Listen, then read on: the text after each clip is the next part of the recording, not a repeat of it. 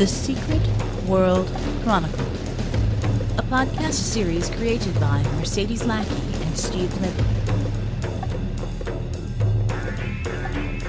Aftermath, read by Veronica Giguere. Bella Dawn Parker wanted to sit in a corner, wrap her arms around herself, rock back and forth, and cry. She didn't have that luxury. She was still one of the few medics on the ground here, and there were casualties everywhere. Crying was for later. At least her folks were safe. That Cold War-era bunker her dad had herded everyone into had somehow escaped the attentions of the Nazi metas. Maybe it had looked too old, too abandoned, too archaic to matter. What had been state-of-the-art in 1950 wouldn't have held up too long against those energy cannons. The only reason that the bunker was expected to survive a direct nuclear hit on Groom Lake was because the 8 floors of labs and offices above it would have served as ablative armor. It had never been tested, of course, and nowadays one single bunker buster would have cut its way down there with no effort at all. As for the energy cannon, that was science fiction in 1950. The very few, metas that controlled some forms of energy and fire would never have gotten as far as the bunker anyway. Bella let her thoughts ramble while she served as a kind of automatic healing dispenser. Someone had found a supply of pure glucose solution, while people who qualified as walking wounded were being patched up by non-meta medics. She was hitting all the black tags, the victims triaged as not expected to survive, too badly hurt for conventional emergency medicine. Not for her and the guy serving as her coolie. He had a lab cart loaded down with bottles of glucose and was following her around while she went from triage point to triage point. She'd gulp down a bottle of glucose, lay her hands on the victim, and do her thing. It had never been so clear before. It was as if she could look inside them, see what was broken, and then, just like some strange special effects sequence, make it knit itself back together again. It was scary, was what it was. She'd have been freaked if she had any time to be freaked. But she had lost too many today, and she didn't intend to lose any more. Like crying, there would be time to be freaked later. Finally, she reached the main triage center, a big open court area in front of the vaults. Now, she'd only heard rumors about the vaults. Her folks didn't talk about what they did here. Rumor had it this was where all the weird-ass inventions that the U.S. government could get to before Echo did were kept. And this was where all the weird-ass weaponry went that government scientists, rather than Echo scientists, created. And, rumor had it, this was where all the alienware was from all those supposed flying saucer crashes confiscated by the government. Well, she didn't know anything about saucer aliens, but here were the vaults all right. They ringed a giant open space lit from above by a solid panel of something. She'd never quite seen lighting like that before. The floor was something else she didn't recognize. Not concrete, because it was warm to the touch and deadened sound rather than reflecting it. Its once uniform gray surface was untouched by battle. There was one tunnel entrance coming into this place, and one going out. Forklifts, carts, front-end loaders, other machines, presumably meant to get things too big to carry into and out of the vaults, had been parked in orderly rows here. Someone had used a skid loader like a bulldozer, though, to shove a lot of it out of the way to make room for the injured and dying, being too impatient to start up and move each piece of equipment individually. Around the periphery were the vault doors, some of which were 2 stories tall, all of them shiny and silver-colored and with no visible way of getting them opened. The Nazis had been coming here. That much was clear by the path that Bella and her team had followed. But they hadn't actually gotten here, because the makeshift meta team had stopped them. There was only one vault door open now, one of the smaller ones, and a white fog coming from it suggested it was refrigerated. As Bella settled down by the side of the first man in the black tag section, she saw a lab-coated scientist with a pair of uniformed bruisers drive up to it in a little golf cart, pulling a wheeled platform loaded with Nazi bodies. They began carrying the bodies into the vault as she laid her bare hands on the man's pale, chilly forehead.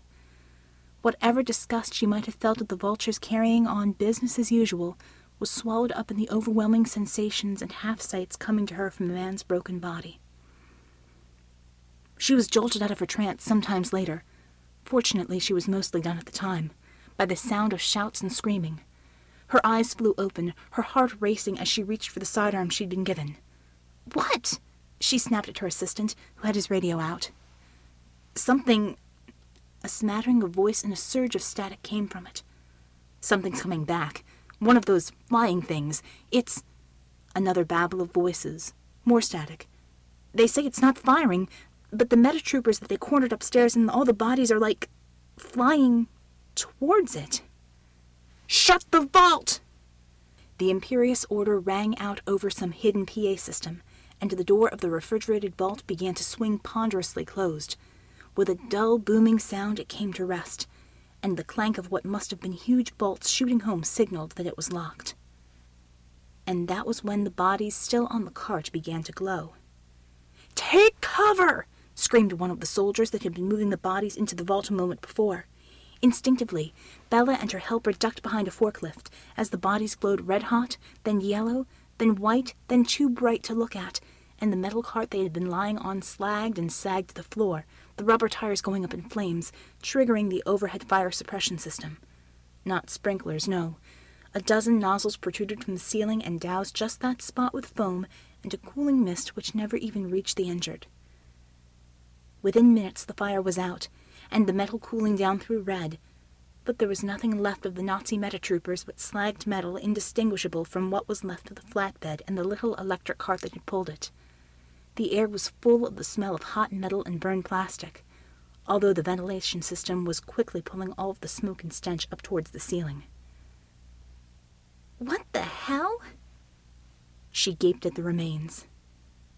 "I guess they didn't want us looking at their suits," her helper said, and handed her a bottle of glucose. With that reminder, she gulped it down and moved on to the next victim. It got to the point where not even pure glucose was making up for all the energy she was putting out. She felt feverish, lightheaded, and oddly thinned out. Next to her, the vault door had been opened again, and from the activity inside, apparently whatever had caused the Nazi armor to melt down out here had not gotten through the vault shielding. At least 3 people were in there now, and it sounded busy. Her helper had been looking concerned for the last 3 victims, and now he put his hand on her shoulder. "You need to stop now, ma'am," he said quietly. "You're about to fall clean over." But the last of the black tags had been pulled back from the brink, and she was halfway through the red tags. "Ma'am, the doctors from Nellis are here now. You can stop. And you better." The hand on her shoulder got heavier. "I got my orders, ma'am. Nothing is supposed to happen to you. Echo says." Only now did she look at the logos on his fatigues and realize that this was no GI. This was an Echo Mach 1. She felt herself flush. "Can't let the prize cow drop, huh?" she drawled, thinking angrily of how she had been pulled away from her station, her crew, when they needed her the most.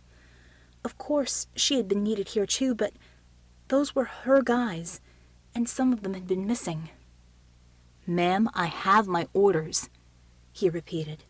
"You can do what you can here, and I keep you in good shape while you're doing it, and then we go to Atlanta."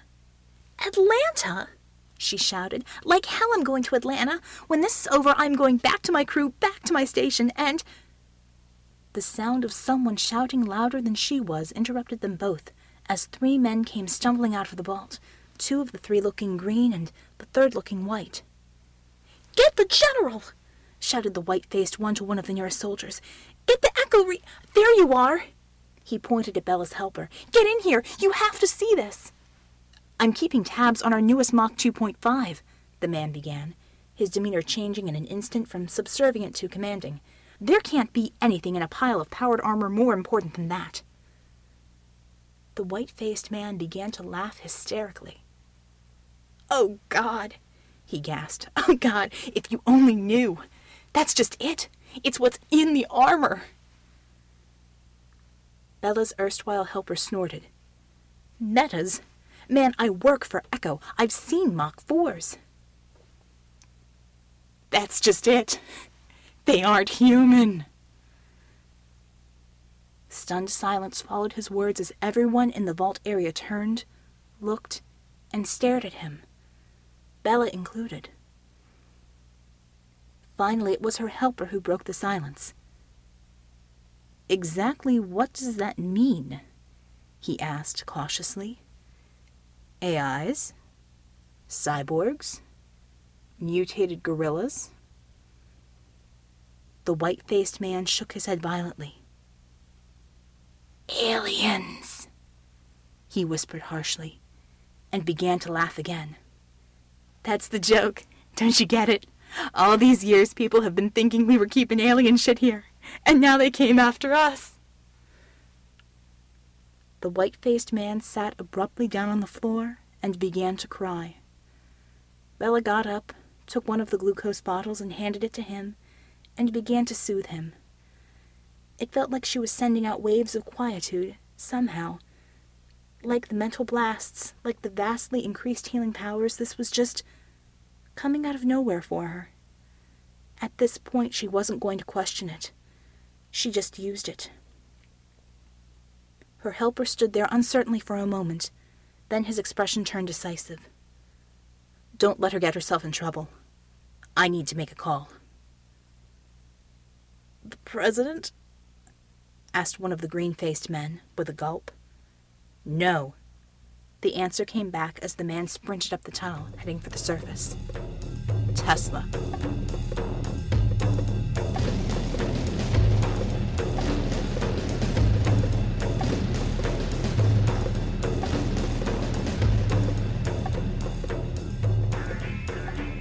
The fire captain watched the mountain sift through tons of rubble as though it were a giant sandbox.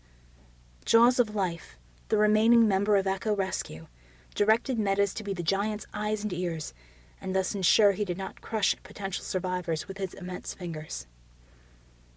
If we had the use of him just once a month, I could retire early, the captain told Ramona. What a sight. Hell, you should hire him out as a bulldozer on the weekends. You'd have to follow him with a highway maintenance crew. Ramona pointed at the deep indentations in the lawn. It would cost more to get him to a job site than hire a conventional crew. Plus, he's cranky. Seems to be having fun right now. That's because he feels useful. I don't think it'll last. She peered through the gloom of the dusk to gauge the giant's expression. Shadows concealed it. Poor bastard. The captain trotted off to direct ambulances, at once grim and gratified. Ramona sipped her coffee, letting the warmth dull the pain in her ribs. She had refused a trip to the hospital. There was too much to do. She scanned the sky for her scout. 10 feet up, Mercury sped across the ravaged lawn and slowed to a halt before her. He stepped down onto the ground. His expression was easy to read. No luck? She guessed. Nothing.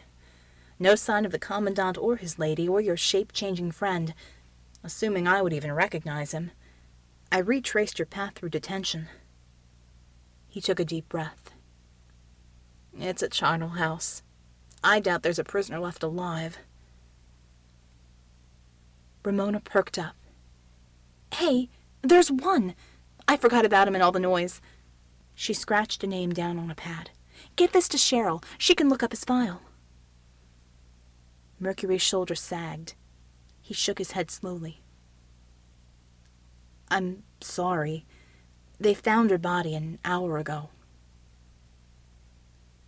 Oh. Cold gripped her stomach. Well then, I guess I have to do my own legwork, huh? Her eyes drifted to the ground. Suddenly, Cheryl's face became indistinct in her mind. Yeah. Part of my job, you know? She sucked on her lip. Words stopped coming. Mercury enclosed Ramona in his arms. Grief hit her like a freight train. "Go ahead, it's fine," he said. "Jesus Christ," she said between sobs. "And I was holding it together all this time. I was doing good." Ramona's tears smeared on his bare, dust-encrusted chest. Mercury stroked her hair for 10 minutes while she bawled like a baby. Her breath returned in gasps. "Okay, I just have to tell you, I don't normally cry like this. Crime scenes, mangled corpses, beheaded cheerleaders. I'm a pro." "You wouldn't be the first person to lose it today." "Oh yeah? You seem composed. Maybe metas don't cry." "They do," he said. "But they can also find a cloud bank to hide in." A chuckle escaped through the sobs. She gave him a squeeze. "Thanks, handsome. Back to work, I suppose. We need Slick's dossier from the database." Mercury shook his head. "Totaled. Alex took a team of programmers to rescue what data he could." "Damn." The Echo Metahuman database had been fed by virtually every law enforcement agency in the world. Algorithms so elaborate as to approach artificial intelligence sifted that data into categories of relevance. It was the greatest tool a detective could have had for tracking a fugitive. Another setback. Time for a cigarette. "Eisenfaust was our key, Mark," Ramona said between grateful puffs. "That Bermuda Triangle story sounded like a weak TV pilot until his former comrades in arms came knocking on the door to shut him up. Doppelganger was on him like stink on a dog. What he told Slick was important enough that he didn't even try to fight for his life. I have to find that perp." The details of the incident were becoming hazy in her mind, just like every witness she interviewed. Certain details outshine the others. Soon all that's left is a snapshot. She needed to write it all down. Better still, she needed to find out if the Echo hypnotist had escaped being crushed under tons of concrete. Somewhere in her mind was a videotape of the entire day he could summon from her. "At least he's ugly," Mercury said. "Hard to conceal that." "That makes it worse," she said. "He'll avoid contact entirely. Fewer witnesses. If he has any sense, he'll head for the swamp. God, if only Eisenfaust had given a proper statement, we'd have been ready for this attack." The devil was in the details, she thought. One small piece of information could have saved Cheryl's life and thousands of others. Mercury snapped his fingers in realization, a gesture so corny that Ramona found it immediately endearing. "That reminds me, Alex wants me to transport Eisenfaust's body to a secure location." Her brow furrowed. "Really? That's odd. Plenty of ambulances here." "Orders are orders." He grimaced at the makeshift morgue across the lawn, where hundreds of body bags had been lined up for identification and tagging. "Let me know if you need help with Slick. Things will be chaotic here for a while." "I'll call you when I find something worth sharing." "Call anyway. Keep me in the loop." He flashed her a smile. "Okay?" Her cheeks warmed. "Okay. Now scoot." Mercury tipped his helmet to her. "Off to the underworld," he said before leaving. Ramona watched him approach the grim black line of corpses, a man given the duties of a god.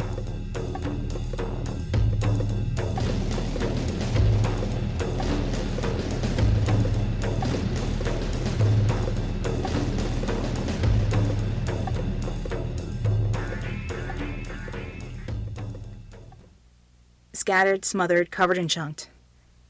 Alex Tesley did not have to think hard to answer the question. "Vanilla Coke. 2. Eggs over easy. And tell Sylvia that I'm all right." The Omega Airlines official scribbled the order on a pad of paper. "Tell Sylvia. Got it. I'll head out now. Is there anything else you need?"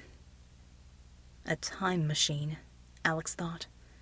A way to go back and save every employee of mine who died today. Nothing else. Thanks. We appreciate it. Our pleasure, sir. The official pushed his glasses up his nose and hurried off to Alex's favorite Waffle House to bring back food for the crew. Alex's stomach rumbled. Comfort food. Every little bit helps. A guard stopped them as they approached a checkpoint in the underground tunnel. The man was apologetic but firm as he indicated an aging retinal scanner. Just a formality, folks. Of course. Alex wondered how his eyes must look to the machine. Bloodshot, exhausted. The devastation at the Echo campus had consumed his life. The machine dazzled him with a bright flash. The guard handed him a visitor badge. His face was somber and respectful.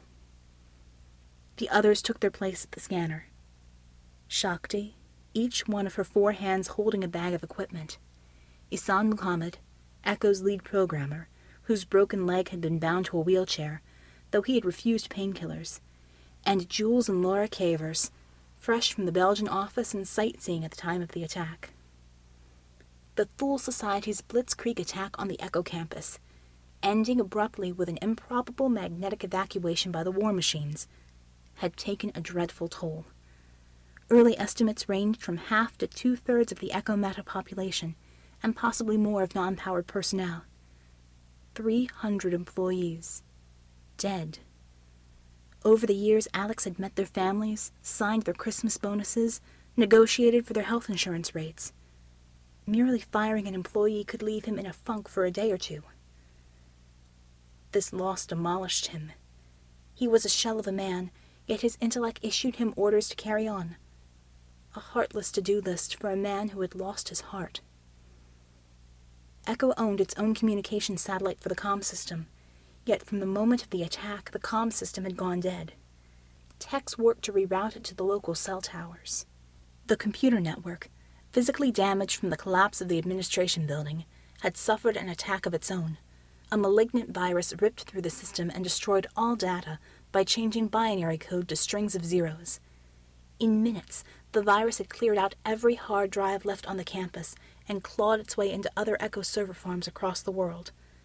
Jules Kivers had dubbed it Lebensraum, the Nazi word for elbow room, used to fire up the nationalistic fervor of despondent Germans after World War I. Lebensraum had become the second ruthless digital wave of the invasion. His wife, Lauren, had suggested a call to Omega.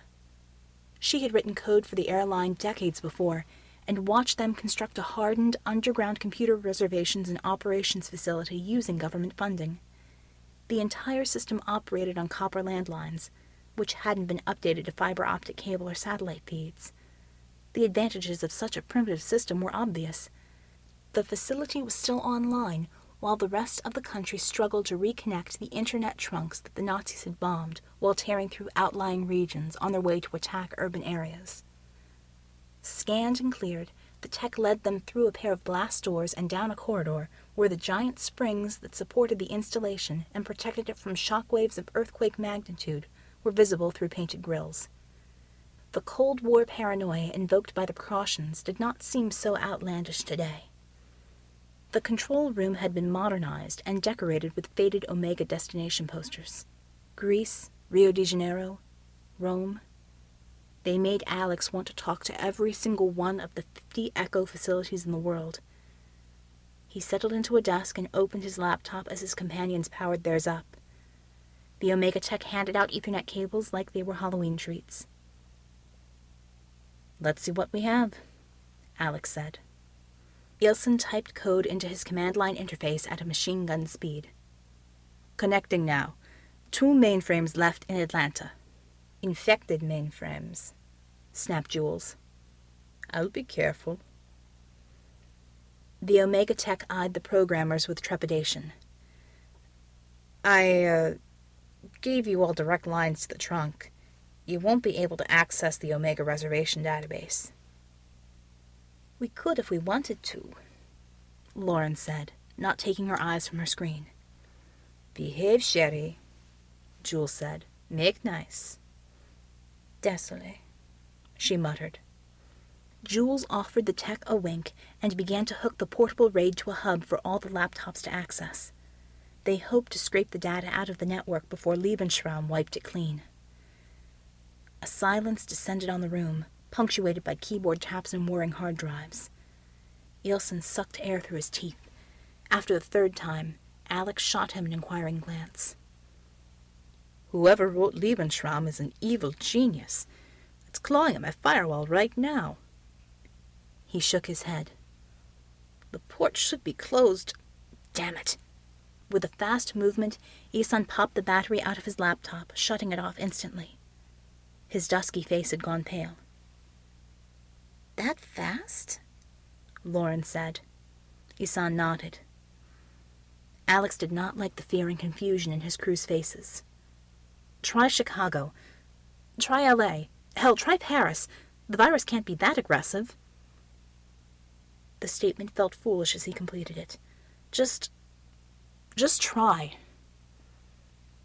Shakti set a phone on his desk with a sheet of paper covered in numbers. "We're ready. Dial 9 to reach an outside line." Where to start? "You call Europe. I'll call the U.S. When you're done, start at the end of the list." The Indian Meta took her seat and 2 phones in her hands. Her free hands danced across a laptop keyboard, stopping only to dial a new number. The news was grim from every facility. Albuquerque, 20 Metas dead, 2 missing. Amarillo, no survivors. Baltimore, major damage, and virtually all Metas killed in an ambush. Boston, demolished, 50 Metas dead.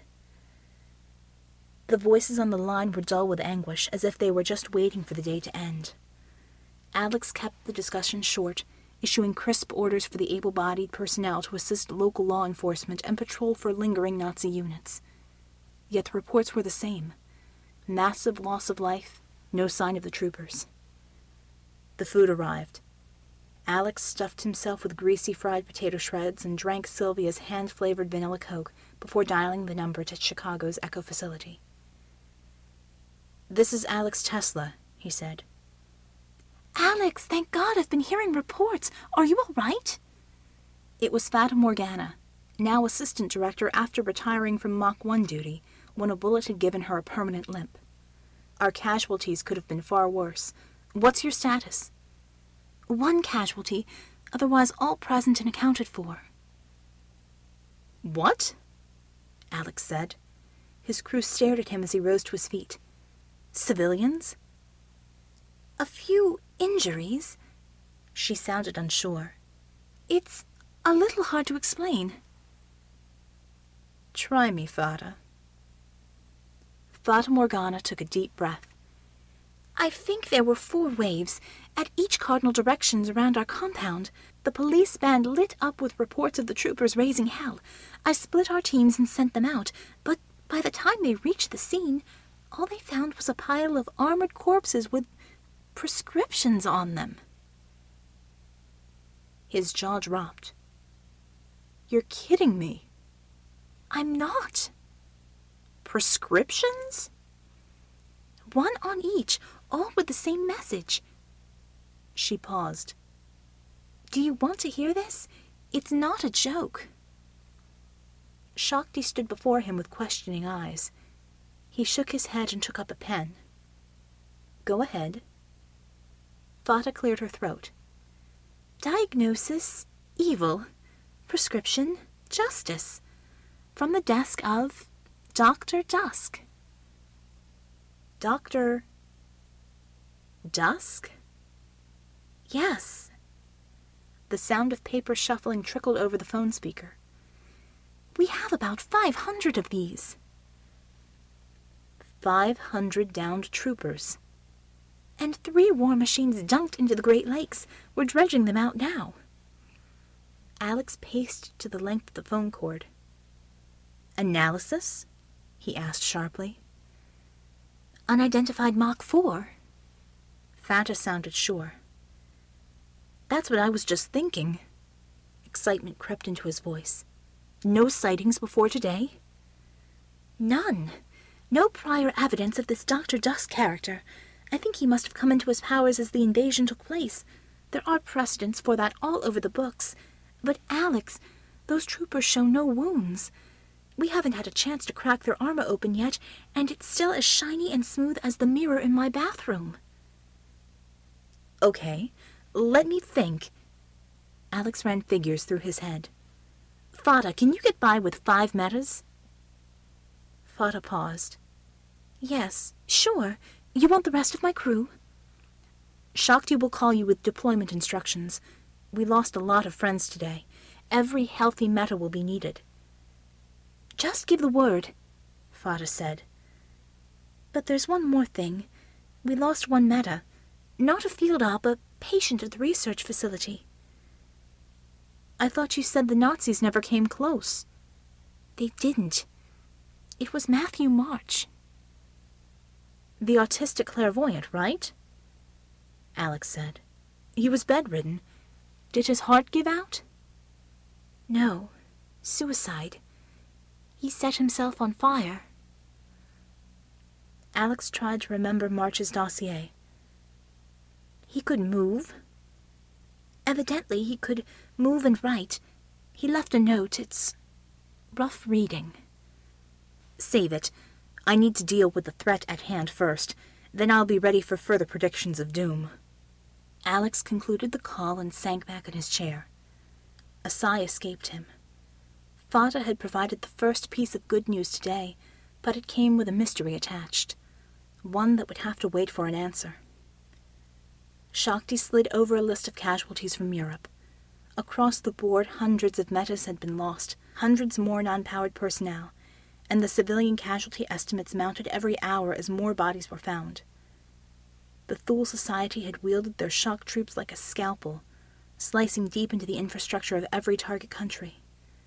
The newswire reported attacks in remote locations like the Congo and Tibet, yet the bulk of enemy forces had assailed major cities in the richest nations of the world, with the exception of Germany. The birthplace of National Socialism was untouched. The German government had scrambled to issue a statement condemning the attacks before the smoke had cleared.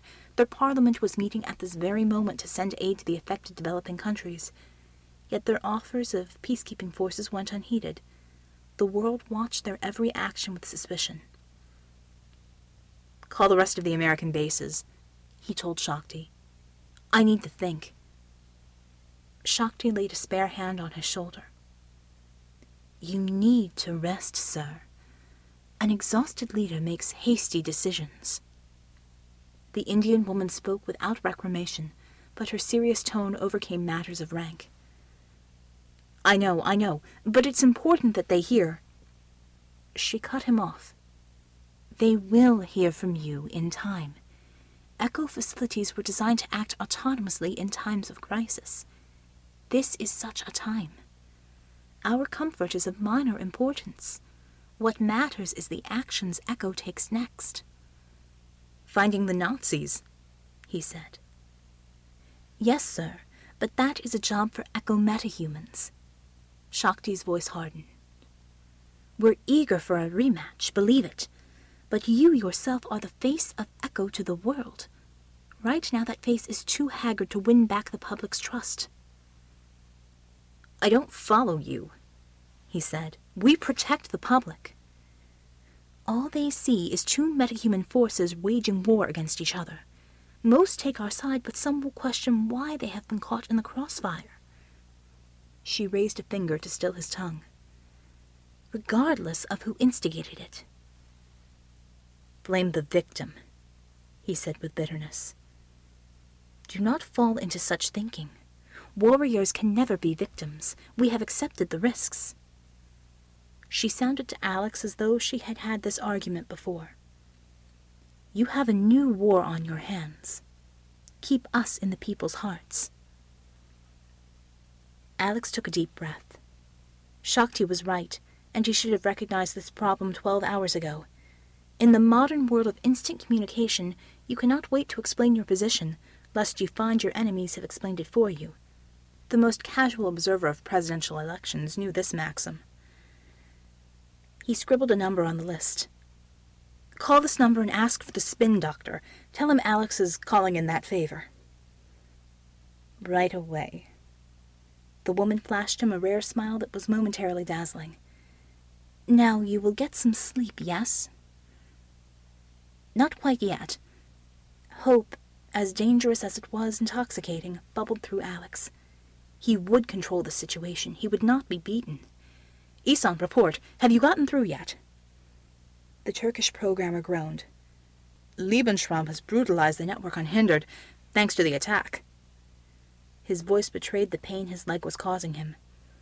Anyone who could have thrown up a defense was killed or running for their lives. No matter. I have a solution. The programmer's perked up. He fished out an unlabeled CD-ROM from his laptop case. This software may do the trick. Lauren stood and took the CD. What is it? Black ice? Something illegal? Alex thought fast. The CD contained a simple, unbranded gateway protocol into the Metis computers deep under the Andes, where Uncle Tesla and Enrico Fermi's electrical intelligence matrices lorded over the system like kings. Every byte of echo data was duplicated in their vast banks of the secret Science City's holographic storage devices. If anyone could resist Lebensraum's destructive rampage, it would be living computer programs derived from the brain patterns of the greatest scientific minds in the history of the world. Revealing that secret to the uninitiated, however, was another matter. Something from Homeland Security, he said. Jules blew a raspberry. Those amateurs? Trust me, this is powerful stuff. Give it a try. I'm sure it'll do a heck of a job, he muttered as his wife ran the install on her machine. Alex rubbed his hands together. He'd solved 2 problems, for now at least. What next? Shakti's arched eyebrow answered that question. Sleep. 2 hours, he promised. Wake me up then. It's going to be a long, long night.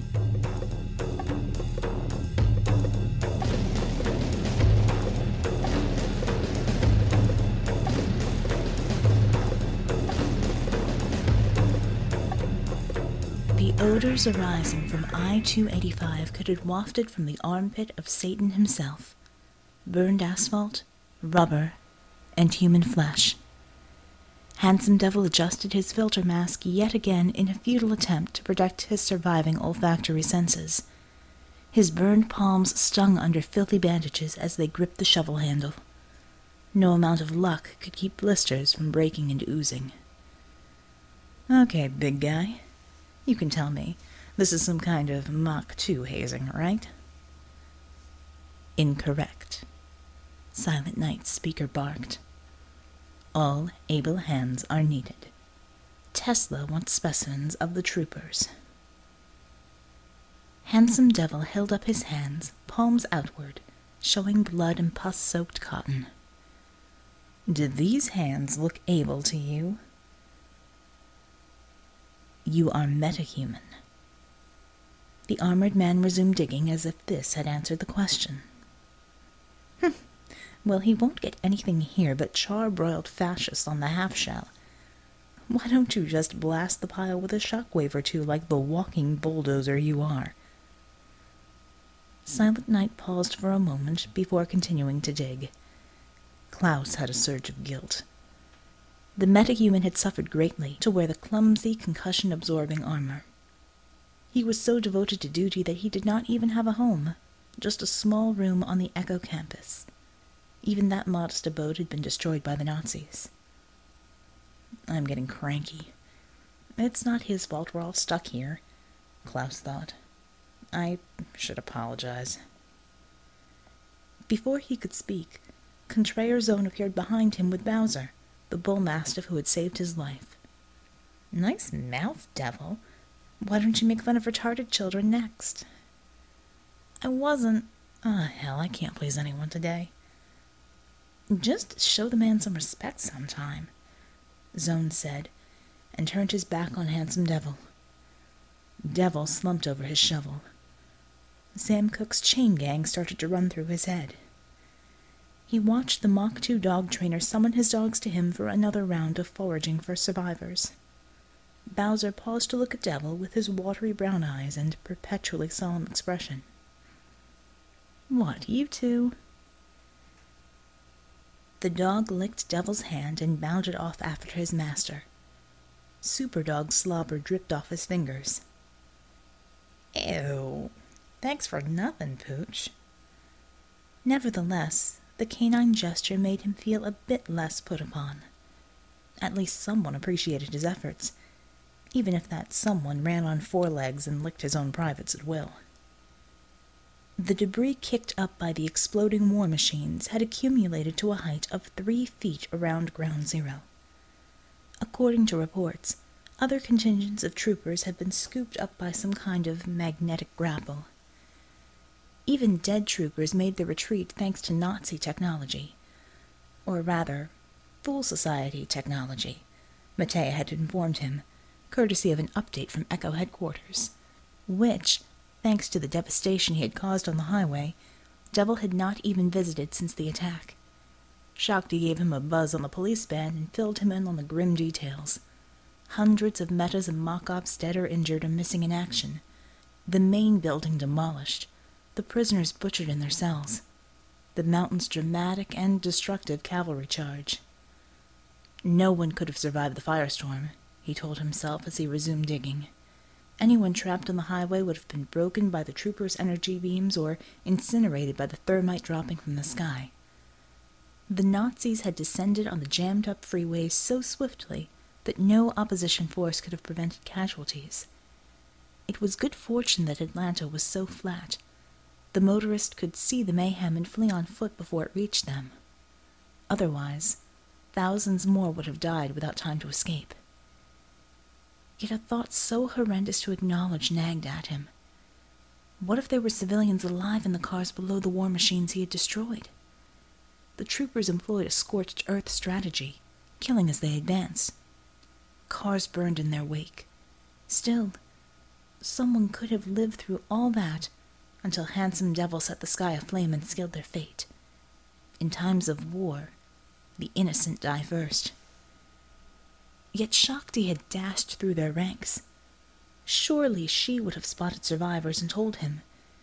But what if she were protecting his conscience? Klaus hated guilt. Hated it passionately. All his life he had practiced a policy of detachment. Things usually turned out just fine, given his extraordinary luck. If not, well, it was fate, was it not? His shovel clanked against metal, the gauntlet of a trooper.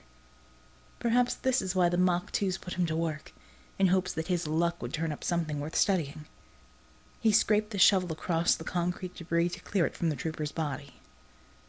The rubble shifted and the hand fell free. It had been burned off at the elbow. Ugh! Devil caught a glimpse of the blackened stump, bone, cartilage, and sinew. Reflexively he kicked it away.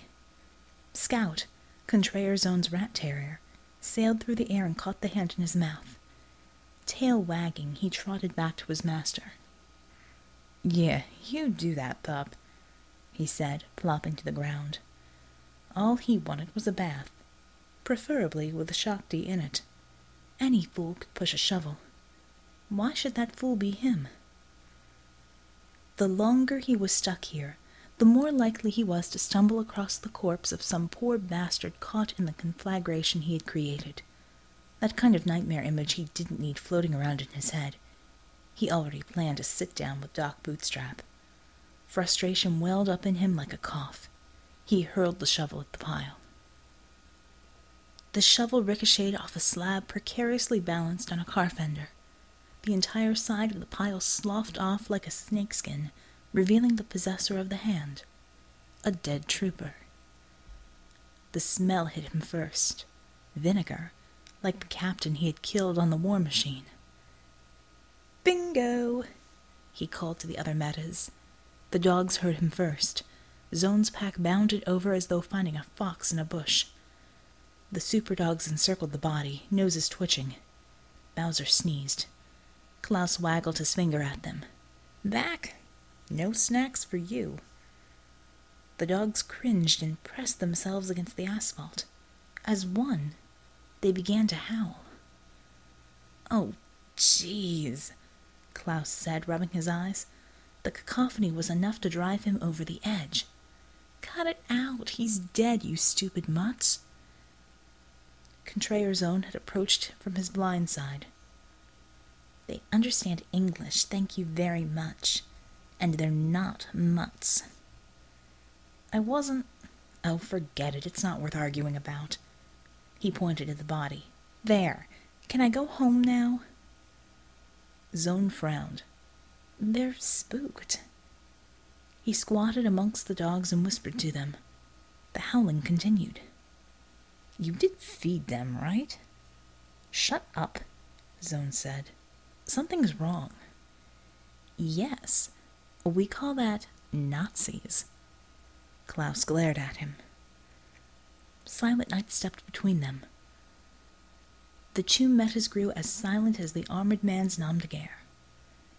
Without a word, Silent Night crouched by the body. He dislodged it from the rubble. The dogs yelped and backed away. "What's that smell?" Zone said. Silent Night undid the clasps on his helmet. His blond hair was matted and dark from sweat. He sniffed the air with authority. "I told you," Devil said to a scowling Zone. "That war machine captain smelled the same, like a salad gone bad. Night can smell it, can't you, buddy?" "He's deaf without his helmet. Can you be more insensitive? Christ!" Zone stepped up to the armored man and signed a question to him in sign language. Night's metal-shod fingers flickered in response. Zone nodded thoughtfully. Both men had their backs to Devil, as though he were a child. Sign language. Great. I bet he's got a charity set up for stray dogs, too. Devil knew he was being petulant, and he didn't care. Hadn't he done his job earlier? Who else had wiped out so many troopers? "It's Miller time," he decided. "Well, my work here is done. Time for me to mosey along, cowpokes." The two ignored him, signing furiously as they crouched by the body. "You hear? I'm gone. Going. History." Silent Night pulled his helmet on with a practiced motion and nudged Zone aside. A low subsonic hum commenced to rattle Devil's teeth. The dogs whined. With a thundercrack, Night blasted the trooper's helmet off. It bounced off a car and sailed into the distance like a pinball. Contrayer Zone's pack howled in anguish and fear as a wave of foul odor hit them. The vinegar stench made Devil's eyes water. "Dear God," Zone said, holding his nose, but he leaned over the body. To a chorus of condemnation from the natural world, Handsome Devil crept towards the corpse that he already knew was not of this world.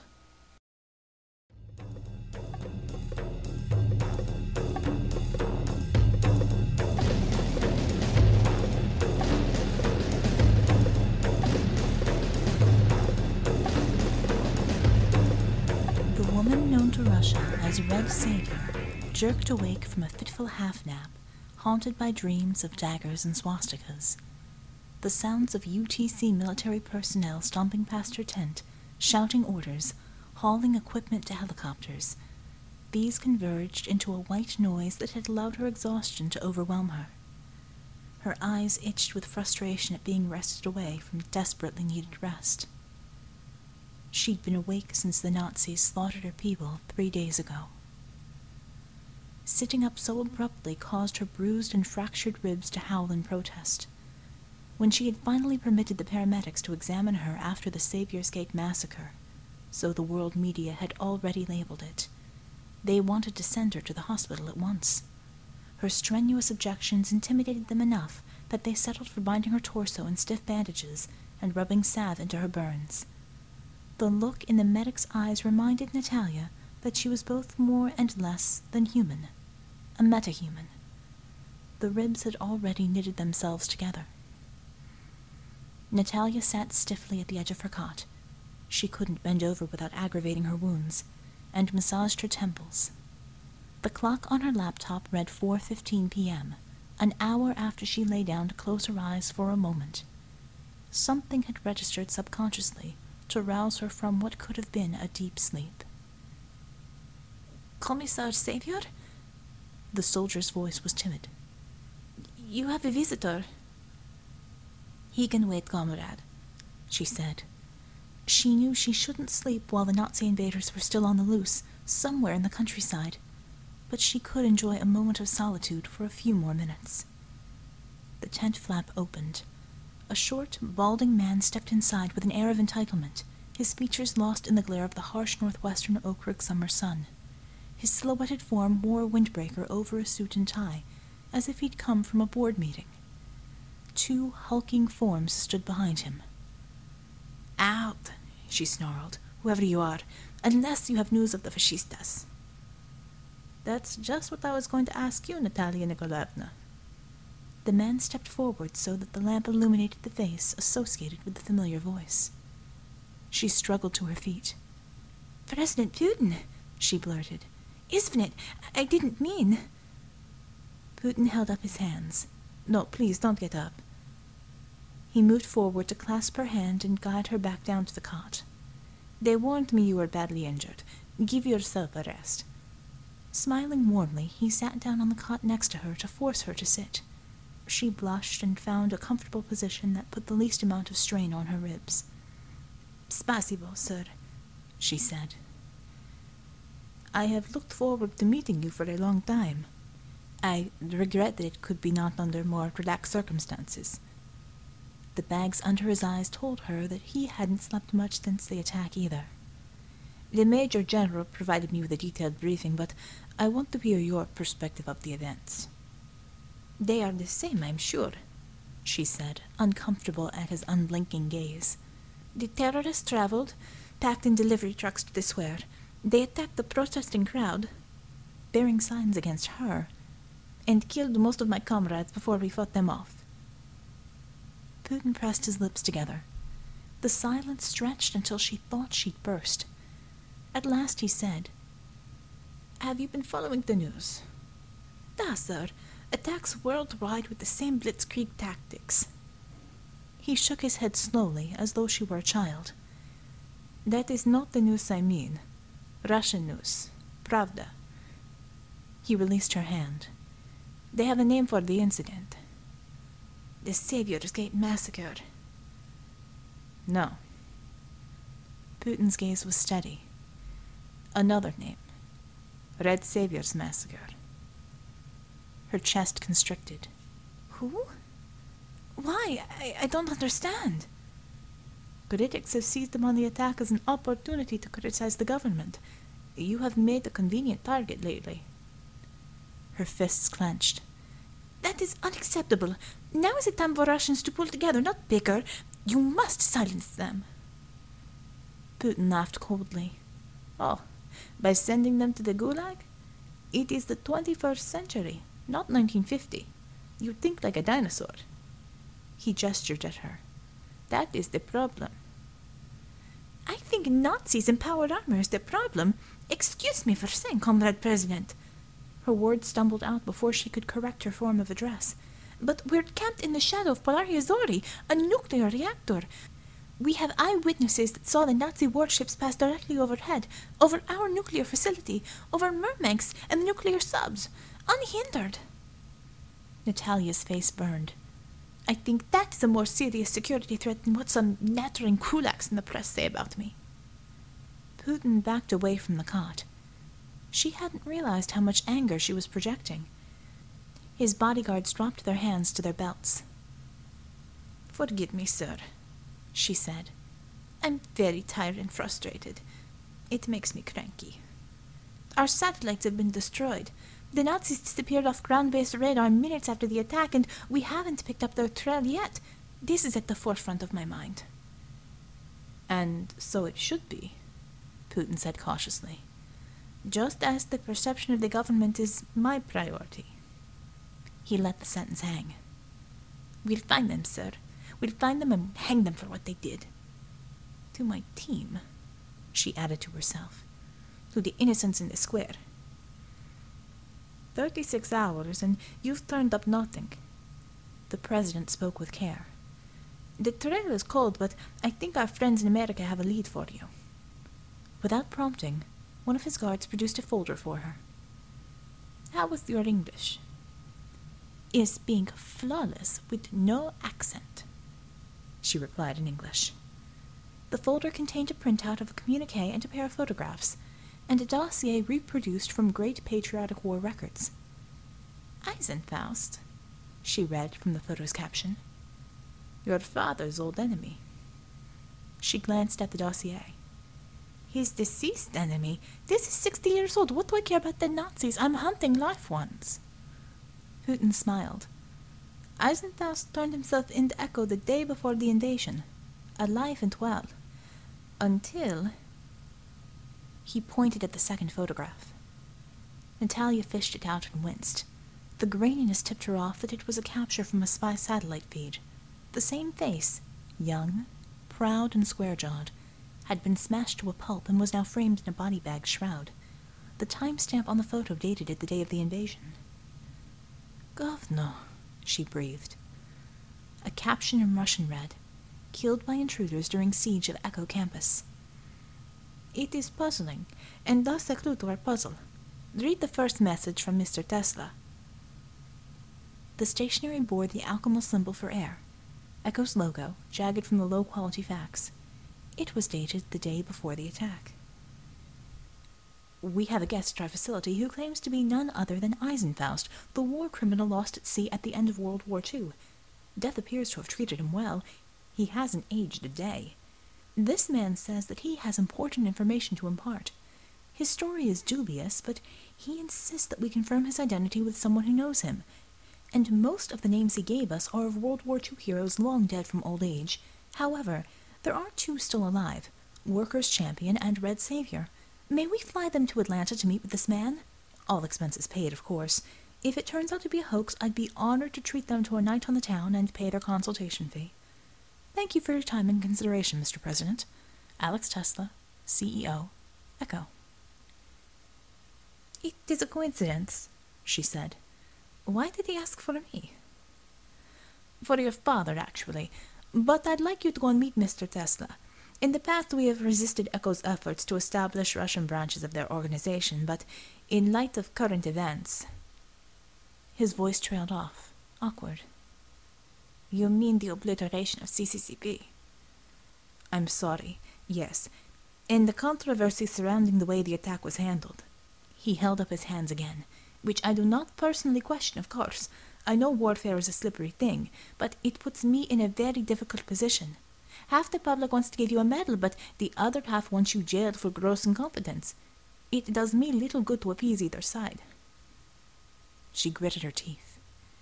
"You know we did the best we could." "I know. Now you must let me do the best I can." He pointed to the dossier. "Accompany Workers' Champion and your father to America. Interface with Mr. Tesla about Echo's intelligence efforts on the Nazis. They suffered more than we did. Let the Fuhrer cool down. Let the dead be buried in peace. Rest and recover." "I can't rest while they're still out there to strike again." "We'll be ready for them."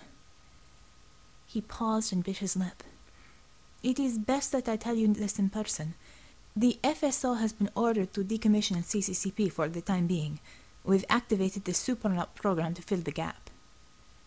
Natalia leapt to her feet, ignoring the pain in her ribs. "Что?" Putin's guards interposed themselves between her and the president. "We cannot leave Russia undefended. I'm sure you'll agree." He didn't wait for her reply. "CCCP has been gutted. I'm sorry, that's a poor choice of words. Hindered by a personnel reduction. While you had the investigation into the whereabouts of the terrorists, the Supernaut squadrons would be activated to guard key targets.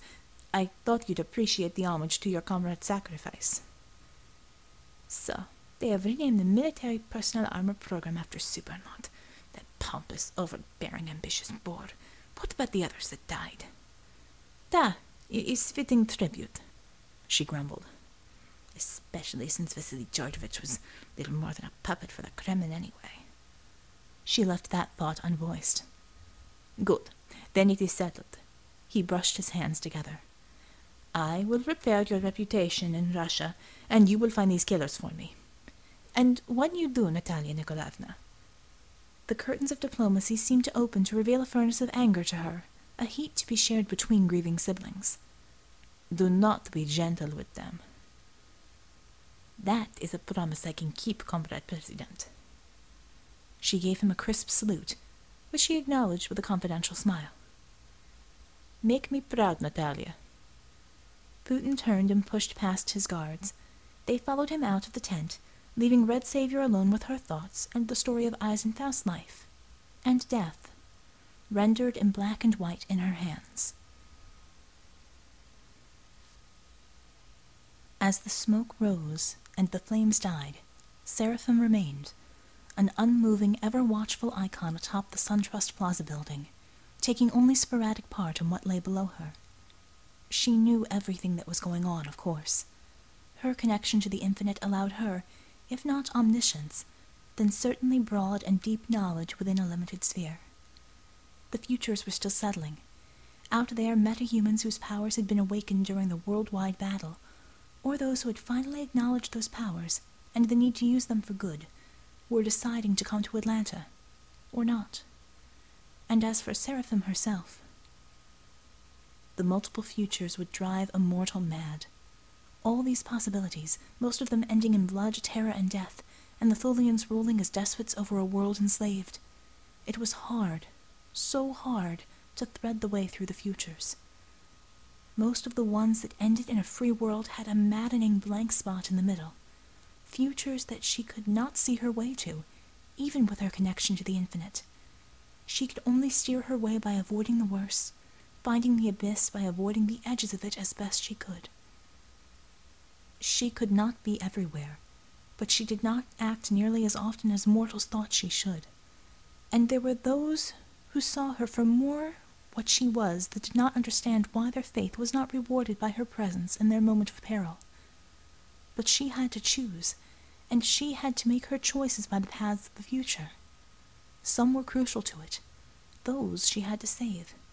She heard in her heart the wail of why him and not me, and she could have answered it, but the answer would have shattered them.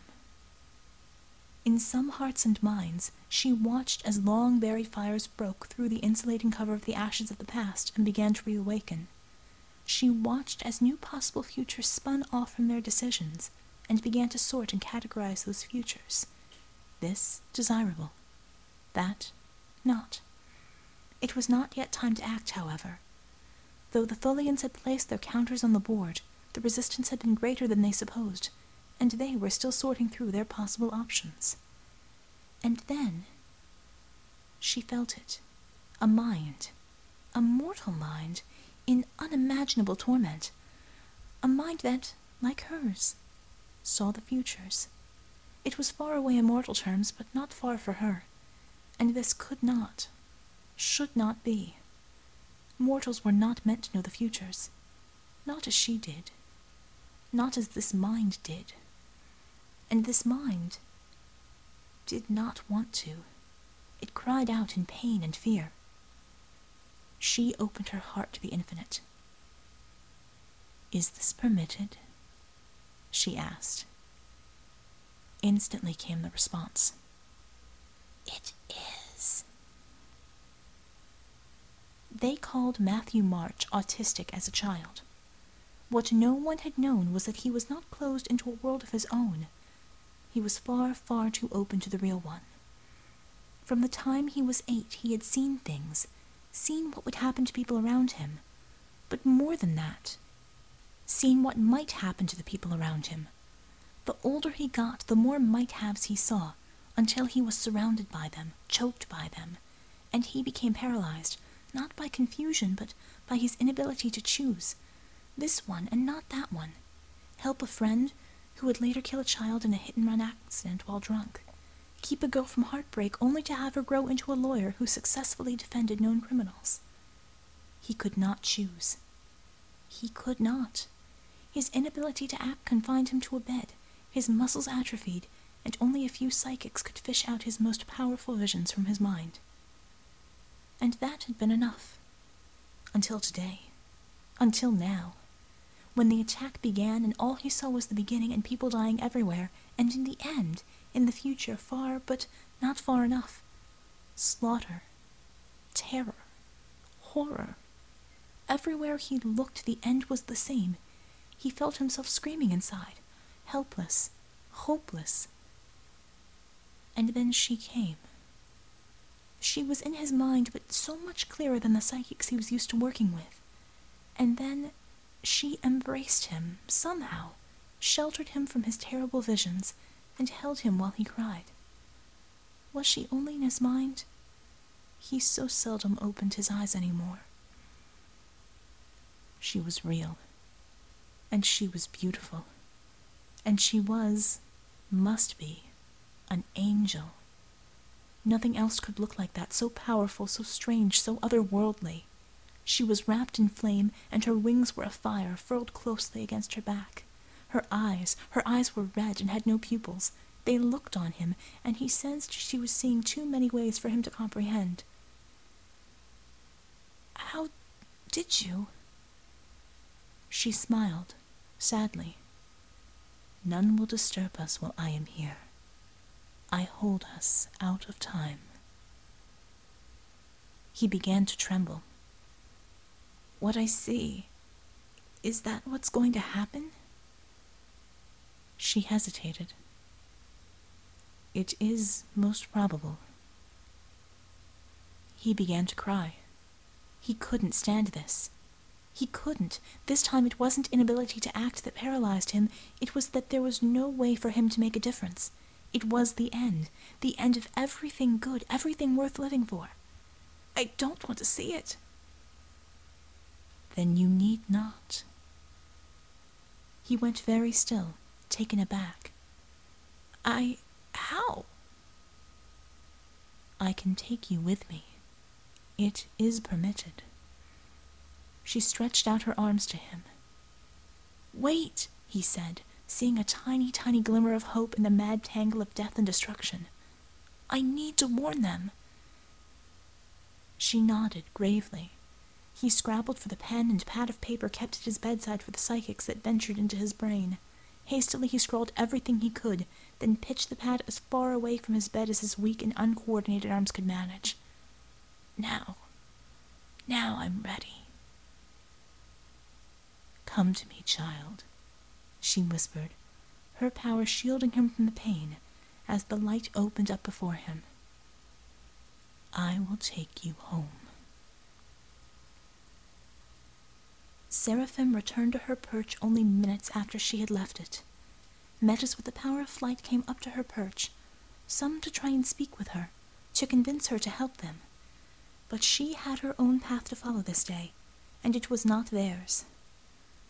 As always, some could see what she was, and some could not. She ignored them. Not one who came to her was one who had any great part in the web of futures as she saw them. The futures. The same futures Matthew had seen. Then came one she could not ignore, purely because of his persistence. The face and body of a god, and the name of one too, if not the power. Tesla's messenger trod up the air to her, and stared.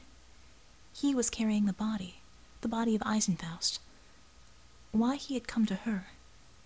She was on the way to where he was to take this sad corpse. He had seen her flames. He had heard about her, and he did not know her. And he was passionate in his loyalty to Echo and Tesla, and he would, if there was any chance, lure her to them. "Who are you?" he asked finally. "I am what I am. What you see." He started, his head jerking a little, to hear her voice in his mind. "I mean, are you a mutant? Is this all some sort of illusion?" "The only illusions are those that come from within you, and prevent you from seeing me, truly." It was more words than she had ever had with a mortal. "Echo needs you." "Echo must go on needing. I am not Tesla's property." I serve another power. But she sensed his anger, his frustration. She couldn't blame him. Echo did need, with so many dead, so much in ruins. Echo needed. Tesla would have to find his answers elsewhere. "You can't," he began, his voice rising a little. She raised her eyes at last and looked at him, saw all of him laid out bare before her. Every memory, every thought, everything he was ashamed of, everything he dreamed of. She felt him understand what she was doing, sensed him recoiling from the things he would never, ever have revealed to another living soul. Of course, she was not precisely living. She saw his immediate future, the ship come to take him to a place he had never even dreamed of, to a new course for his life, that she did not allow him to be aware of. Only a very few mortals would be permitted to know their possible futures, and this time he was not among that select few. He was aware of all else, though. Aware that she was nothing like he had thought. Aware of what she truly was. It was he that cried out, and turned away, and fled, running along the paths of the air with terror chasing him and a body in his arms. "Fear not," she sent after him. But of course, it was a little too late. The immediate future became present, then past. Days, nights, and she acted as best she could to steer a course to that place that was more a hope than a destination. And then one afternoon she sensed a clear calling. One was dying who would be needed. She could scoop him up and take him to those who would heal his broken body before it was too late. She should do that. If he lived, his power would bloom. He would be indispensable, not because he would be powerful, but because of who he would save with his power. One tiny keystone to the arch. She launched from her perch and dove for the spot. The man, now a simple transport driver, though that would change the moment she touched him and became the catalyst to bring out his power, lay in a broken, bleeding heap on the asphalt. There had been a fight, a bloody, terrible one. The driver had been ambushed, but someone had taken out his ambushers and left nothing of them. But there was a blank here. She could not see who had come to the man's rescue. Startled by the sound of someone nearby, she looked up and into the gray eyes of a single man, who, until that moment, had not existed for her, had been a blank spot in the canvas of the present. And she looked at him, and his pain even he did not really understand properly, struck her like a blow to the face. Here was loss, betrayal, the death of all hope. Here were tragic flaws, great courage, and a yawning chasm of desperation. Here was one who could have been, could be, noble as the angels, or a terrible, soulless creature, or simply lie down in despair and die. She saw what he was. She saw what he had been, but what he might be. With a shock she realized that much about all the futures about him was undefined, and not because the futures themselves had not settled, because there was information being withheld from her, things about this man that the infinite did not want her to know. Curiosity sparked in her. She opened herself to what knowledge the infinite would give her. His name was John Murdoch, and although he would need her, he was not ready to deal with her. She noted him in her mind, but her curiosity became more than a spark, it became a flame. But also, there was fear. For the first time, Seraphim knew fear. Why would the infinite keep knowledge from her? A soft moan woke her to the present again. The man she held needed help, and the world would need him.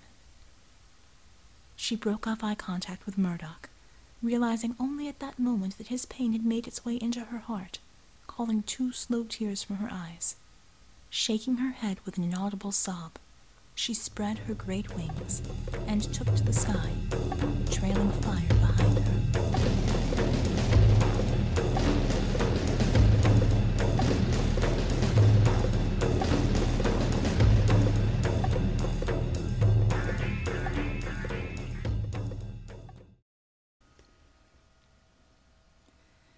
Mercury slapped 2 20s on the counter of the roadside bar. "Whiskey. Line 'em up." The bartender, a gaunt man with frown lines entrenched in a drawn face, took a step back.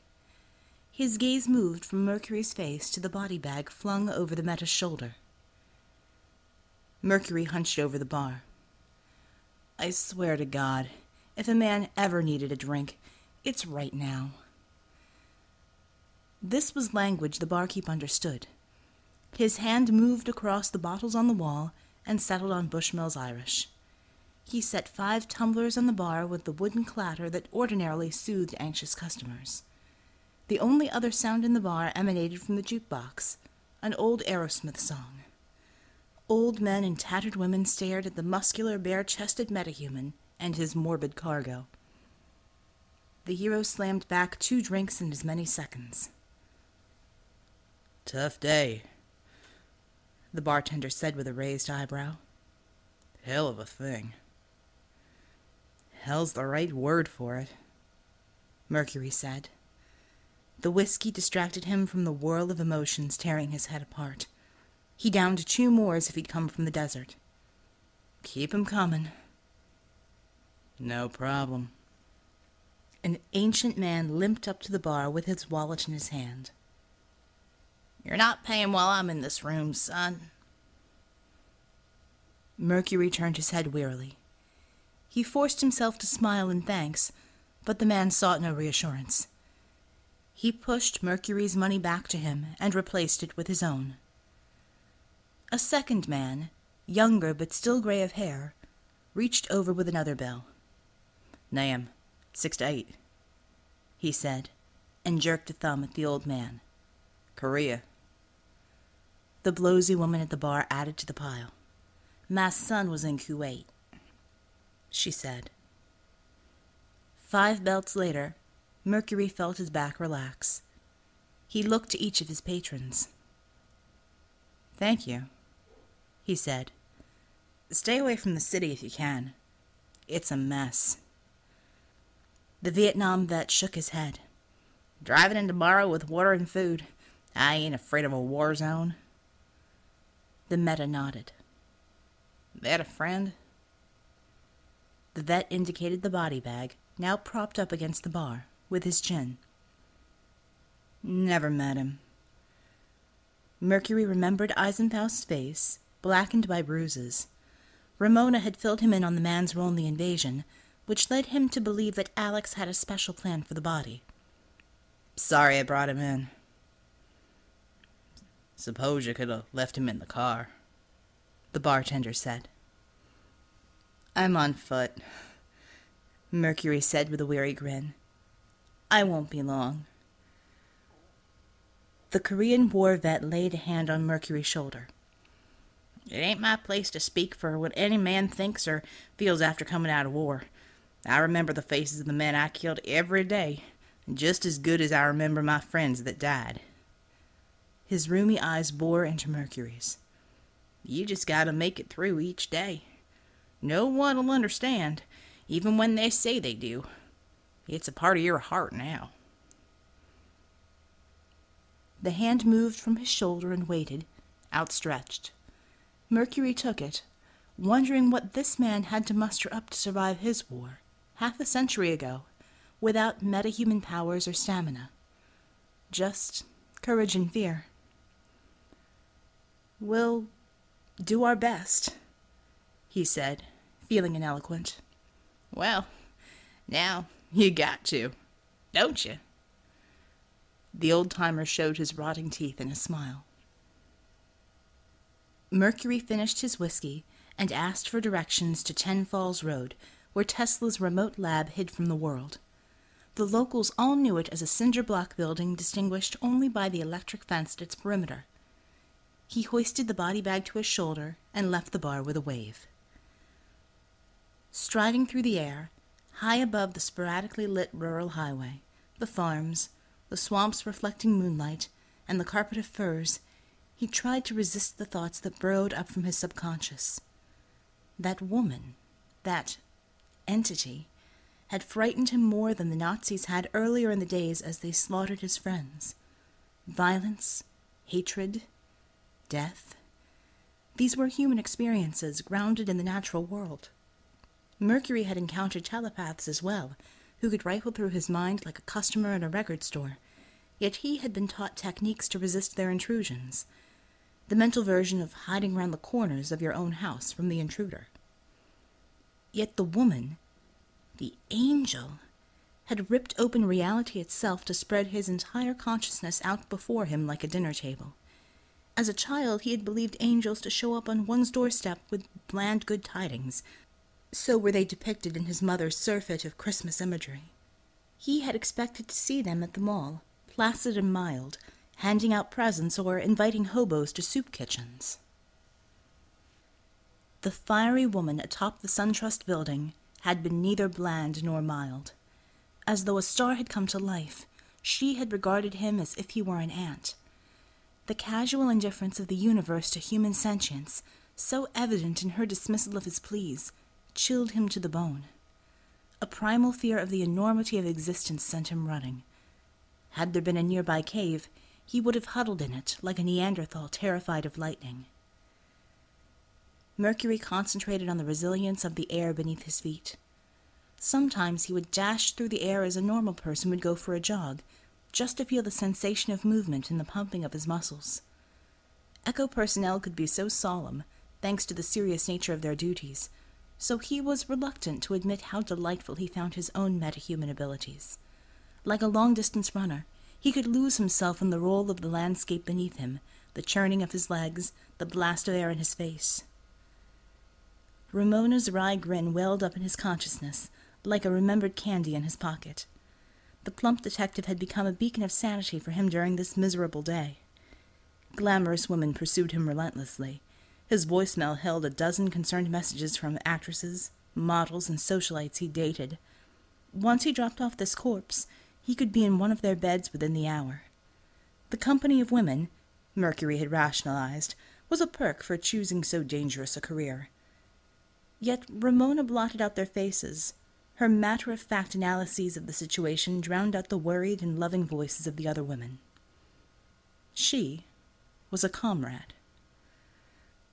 On a night like this, he wanted to share the darkness and the misery with comrades who understood pain and loss, not sympathizers whose caresses were intended to make his grief disappear, as if no one had died. He shouldn't have kissed her. A stupid mistake, and not the first time he'd acted without thought around women. A call from him at so late an hour had connotations he didn't want to tangle with. Not today. In fact, the day had been too long anyway. Desire for his own pillow filled him with longing. All at once, he spotted sodium lamps illuminating gray brick with pale orange light. The Echo Lab Building. From his vantage point, it resembled an abandoned gas station. For that matter, the lab appeared to be derelict. There was no other evidence of human occupation within miles, just swamps and wild pines. Mercury landed in the overgrown yard, crunching gravel and dried weeds under his boots. "Last stop," he said, lowering the body bag containing the dead German metahuman. The bag pinched as it folded up on the ground in an unpleasantly human way. He had succeeded in ignoring the morbid contents of the bag until now. Crap. After zooming through the air, he barely noticed the light, humid breeze of the swampland. An earthy blend of decomposing plants and soil reached his nose. Crickets chirped in the grasses. Bats flew overhead. Nothing indicated that the lab had been used in the last 5 years. The blue paint on the metal front door had succumbed to rusty intrusions. A deadbolt held the door against his tugs. He could have knocked it down with a good rush, but what was the point? There was no one here to receive a body. I must have made a mistake, he thought, until he glanced at the side of the building and saw the correct address in tarnished brass numbers bolted to the wall. A small plaque with the alchemical symbol for air, Echo's adopted logo, declared it for authorized personnel only. He fished out the pay-per-call cell phone they had handed out at the campus. Alex had programmed into it the number for his emergency crisis center in the Omega Airlines complex. Mercury felt too foolish to interrupt Alex in his efforts to rescue the database from the Thule virus. I could call Ramona, he mused. She might have an idea, or at least commiserate with me. A subsonic hum roiled his guts. Could the disrepair of the building be a sham? Tesla had so many secrets, so Mercury learned earlier. He might be standing on top of a massive hidden complex. Jumpsuited mock-ops with clipboards could be waiting for him to find the concealed switch to activate a giant elevator, or something equally absurd from a spy movie. I'm too tired and drunk for subtlety, he decided. He pounded on the metal door, which rung with a satisfying clangor. Hey, it's Mercury. Open up, will ya? The hum increased in volume, accompanied by a rush of air. He scanned the yard for some indication of elevators, platforms, anything. In the nighttime dark, he could only barely make out the grasses waving with prophetic force. The hairs on his neck bristled. His instincts began to scream that he was not alone. Above him, a black circular shape blotted out the stars. It was at least 50 feet across, larger than the war machines that had attacked Echo earlier. No details were visible, just a deeper black than the night sky. The descending object lacked the wicked orange glow of the Thule craft's propulsion system. Nevertheless, Mercury unslung his pistol, though he knew he ought to flee. Blue lines coalesced on the belly of the silent craft. They joined to form a symbol, a star floating over an eye, the same Mercury had seen in Tesla's buried room. The craft halted at 20 feet above the ground. White light poured out of an aperture, from which a ramp snaked down and gripped the ground before stiffening. 3 figures stood silhouetted by the glare. Alex Canyet? A woman's voice called. Not quite, Mercury answered, shielding his eyes. Why don't you come down here where I can see you? The figures trotted down the ramp, resolving into the recognizable forms of human beings. All 3 wore matching 2-piece outfits that reminded Mercury of psychedelic-era Nehru jackets, with their raised collars, plastic sheen, and straight seams. The third, a middle-aged woman with a wide, soft face, possessed preternaturally pale skin. She looked over him with a quizzical expression. Oh, my, she said in a melodious voice, with an accent he couldn't place. You aren't kidding about not being Alex. I don't think he ever looked so good without a shirt. She gave him a once-over as if he were on display at a butcher shop. To what do we owe this pleasure? To this poor bastard. Mercury nudged the body bag containing Eisenfaust. Heinrich Eisenhower, late of the Third Reich, or so he claimed. He leaned over to peek inside the craft. If you folks are from the funeral home, you've really upgraded your hearses. The woman's brow furrowed for a moment before opening up in a toothy grin of understanding. Oh, we are here for the body, it is true. Your witticism makes sense in this context. Would you care to lower your weapon? Oh, right. Sorry. He tucked the gun back in its holster, feeling embarrassed. The woman emanated nothing but serenity and calm. He recalled Alex bellowing at a screen in his secret room. Miss Meadus, I assume? The woman tittered. Oh, no, silly boy. My name is Mabel. She extended a hand. Pleased to meet you. Mercury? Her hand was soft, as though it had never done a day of work. "I just assumed." "It's all right. I see now why Alex sent you, Mercury. You live up to your name." Mabel gestured at the body. "Escorting the dead?" "Hopefully it's a temporary assignment. Hauling around corpses isn't what I signed up with Echo for." "Oh?" She raised an eyebrow. "Then what? Adventure? Mystery? Excitement?" "Something like that." He grinned at her. Mabel's forward manner brought out his natural tendency to flirt. Mabel nodded as if she had made a decision. "Then you're about to get all three." She turned and spoke a few unintelligible words to her two companions. One produced a slender silver rod from his belt and pointed it at the body bag. The bag floated in the air. Mercury gaped. The silent craft, and now these wands, these people dressed like refugees from a 60s science fiction movie, possessed anti-gravity technology. Aside from the powers of a few metas and an army of Thule troopers, Mercury had not believed anti-gravity was possible, until today. "Lot of that going around," he told Mabel. "Who are you people?" Mabel gave him that sweet smile again and wrapped her arm around his. She led him up the ramp into the dazzling light of the flying saucer. "Alex hasn't told you? We're from Metis, my handsome young messenger.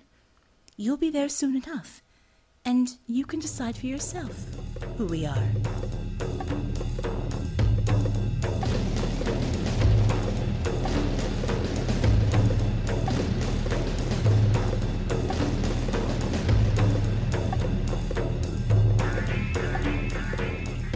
Every morning the lights come on, and that dull electric hum that seems to permeate this place builds to something I can't ignore. A perpetual hum, a constant buzzing, and my skin feels like it's being fried. It's in the floor, the walls and ceiling. It courses through the air itself. I suppose I could have asked for something to shield me from it. I doubt they would have complied, but I could have asked.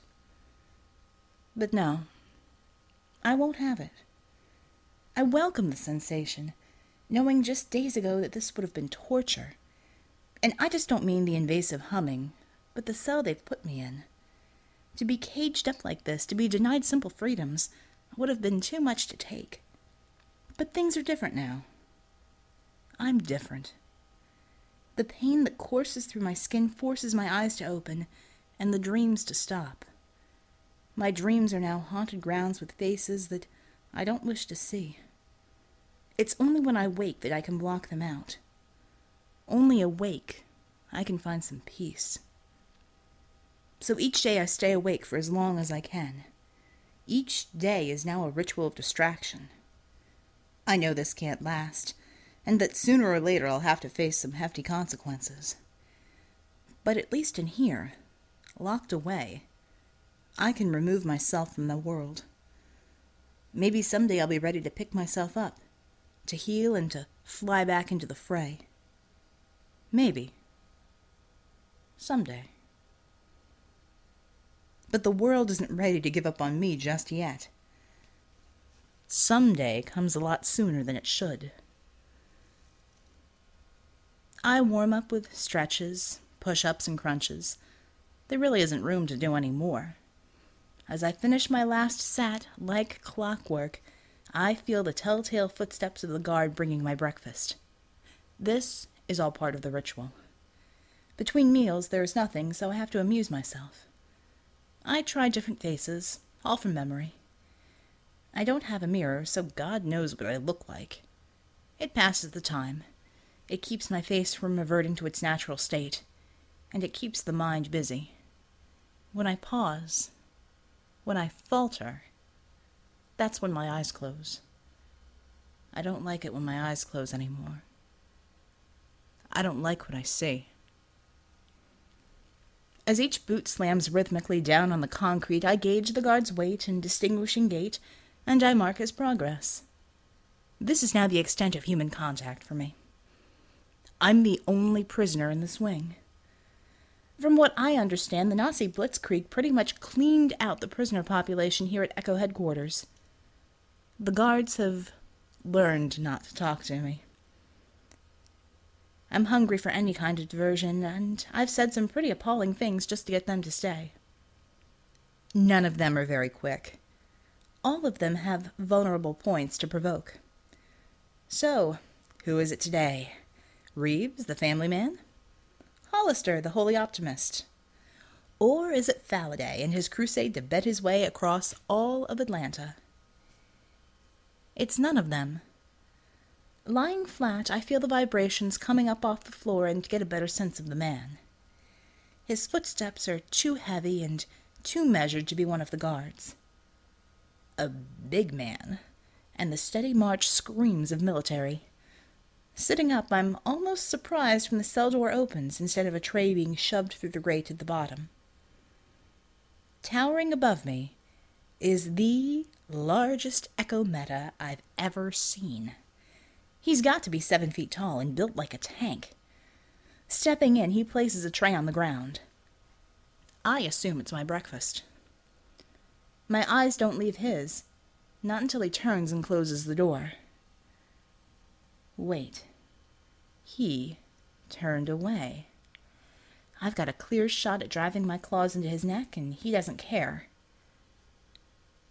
There's no fear there. Red Genie. I'm Bulwark. Echo Mach 2. I'm here to discuss the terms of your stay. You ever hear your name spoken by someone who believes he is authority personified? It's pretty annoying. As I get to my feet, his eyes fall to the clipboard, and they stay there. No, he's not worried about me at all.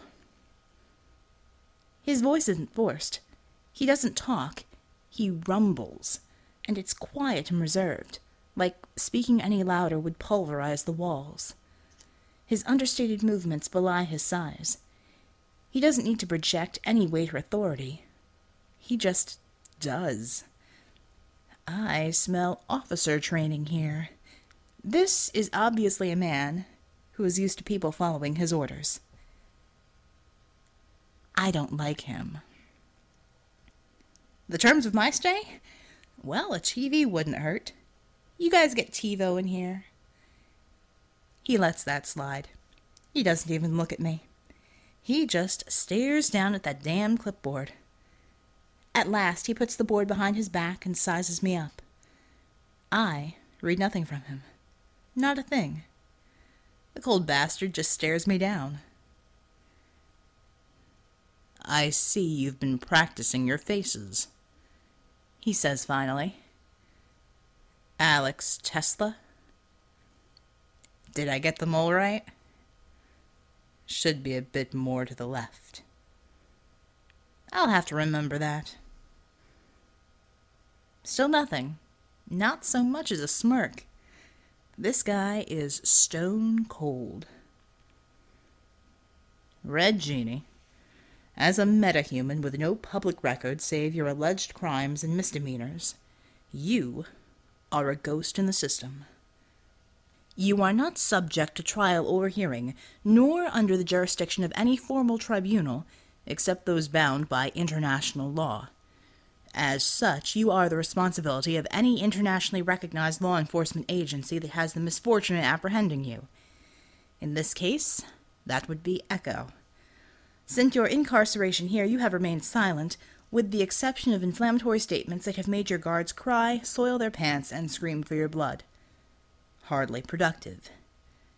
Do you wish to make a statement now? Gosh, Ossifer, you really think I should? Bulwark just looks back at his clipboard. I'll take that as a no. You've been active for a few years now, by our records. Alone, or with a troop of other mercenaries, you're suspected of committing any number of high-profile thefts, acts of terrorism, and assassinations. You have never been apprehended until now. Alleged crimes? Suspected acts? Anyone ever tell you that you suck at interrogation? This isn't an interrogation, Janie. There's enough on you to suggest you've been careful to cover your tracks, but nothing we can hold you on. Not for long. And you know it. So let's stop wasting our time and get to the point. He pauses only to look up. I'm here to offer you a job. He's not looking away. He's watching to see how I take this. I don't bother to hide the surprise. Why bother? He'll take it as a shock that Echo would be willing to take on a known metahuman felon, or distrust, or skepticism. Truth is, I should have seen it coming. The world got hit hard that day. It's all the guards can talk about. Across the globe, the invasion decimated the metahuman population, from both sides, from all factions. There's a shortage of meta-powered people now, and armies like Echo must be scrambling to fill the void. With me, they think they're taking a calculated risk. If they've done their homework, they know of my brief stint as a vigilante years back. Since then, they have stories of a disreputable thief who's been hired to off a few crooks here and there. They obviously don't know the full story. They don't know about the vault, or about the blood on my hands from that day. After Jack took off, the only person that could damn me was the last member of Vic's crew, a trainee meta named Howitzer. And he's dead. My eyes close, and I see him again. Another unwanted face. He's got a wry grin. Appalling since he's missing both legs now. We were clearing civilians off the highway while Mach 3s went to work on a group of Nazi troopers. He almost made it, until one trooper threw that car at him. His legs got crushed. Stupid kid died from the shock while we were waiting for the paramedics to show. That last look he gave me. That look. I had done it again. I had tempted fate and gotten away with it. No one would know what went down at the vault that day. I read that in Howitzer's bemused eyes as the light faded from them. It's classic Janie. Everything has to be ironic.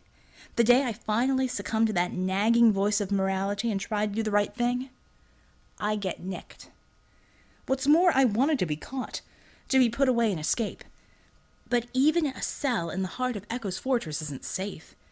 The prisoners were massacred here just days ago, and my one wish to sit and wallow in my own emotional filth is now shot to hell by a job offer from Billy Bob Jarhead. The hell you want me for? Information to start, he says. Like what happened to you that day. You were seen with Howitzer, the only member of Agent Amethyst's squad accounted for.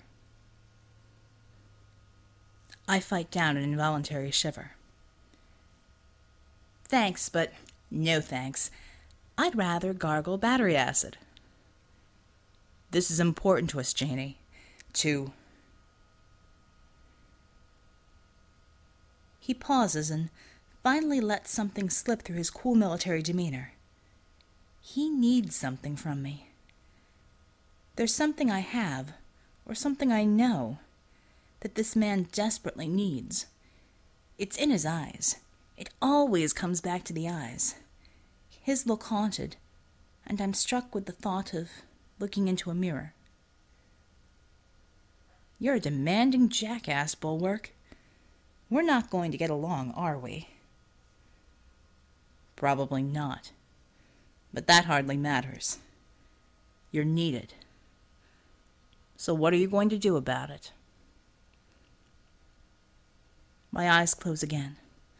I see them all. I see Duff's headless body fall. I see John ripped apart by energy blasts. I see my claws tear into that rookie guard. And Vic. I see Vic. Not how she died, but that tranquil look of hers whenever she needed to calm me down. That look of trust. Damn her and that look. Reaching over, I pick up my tray and start to munch on some bacon. So what's the job? I want you to find a few people for us.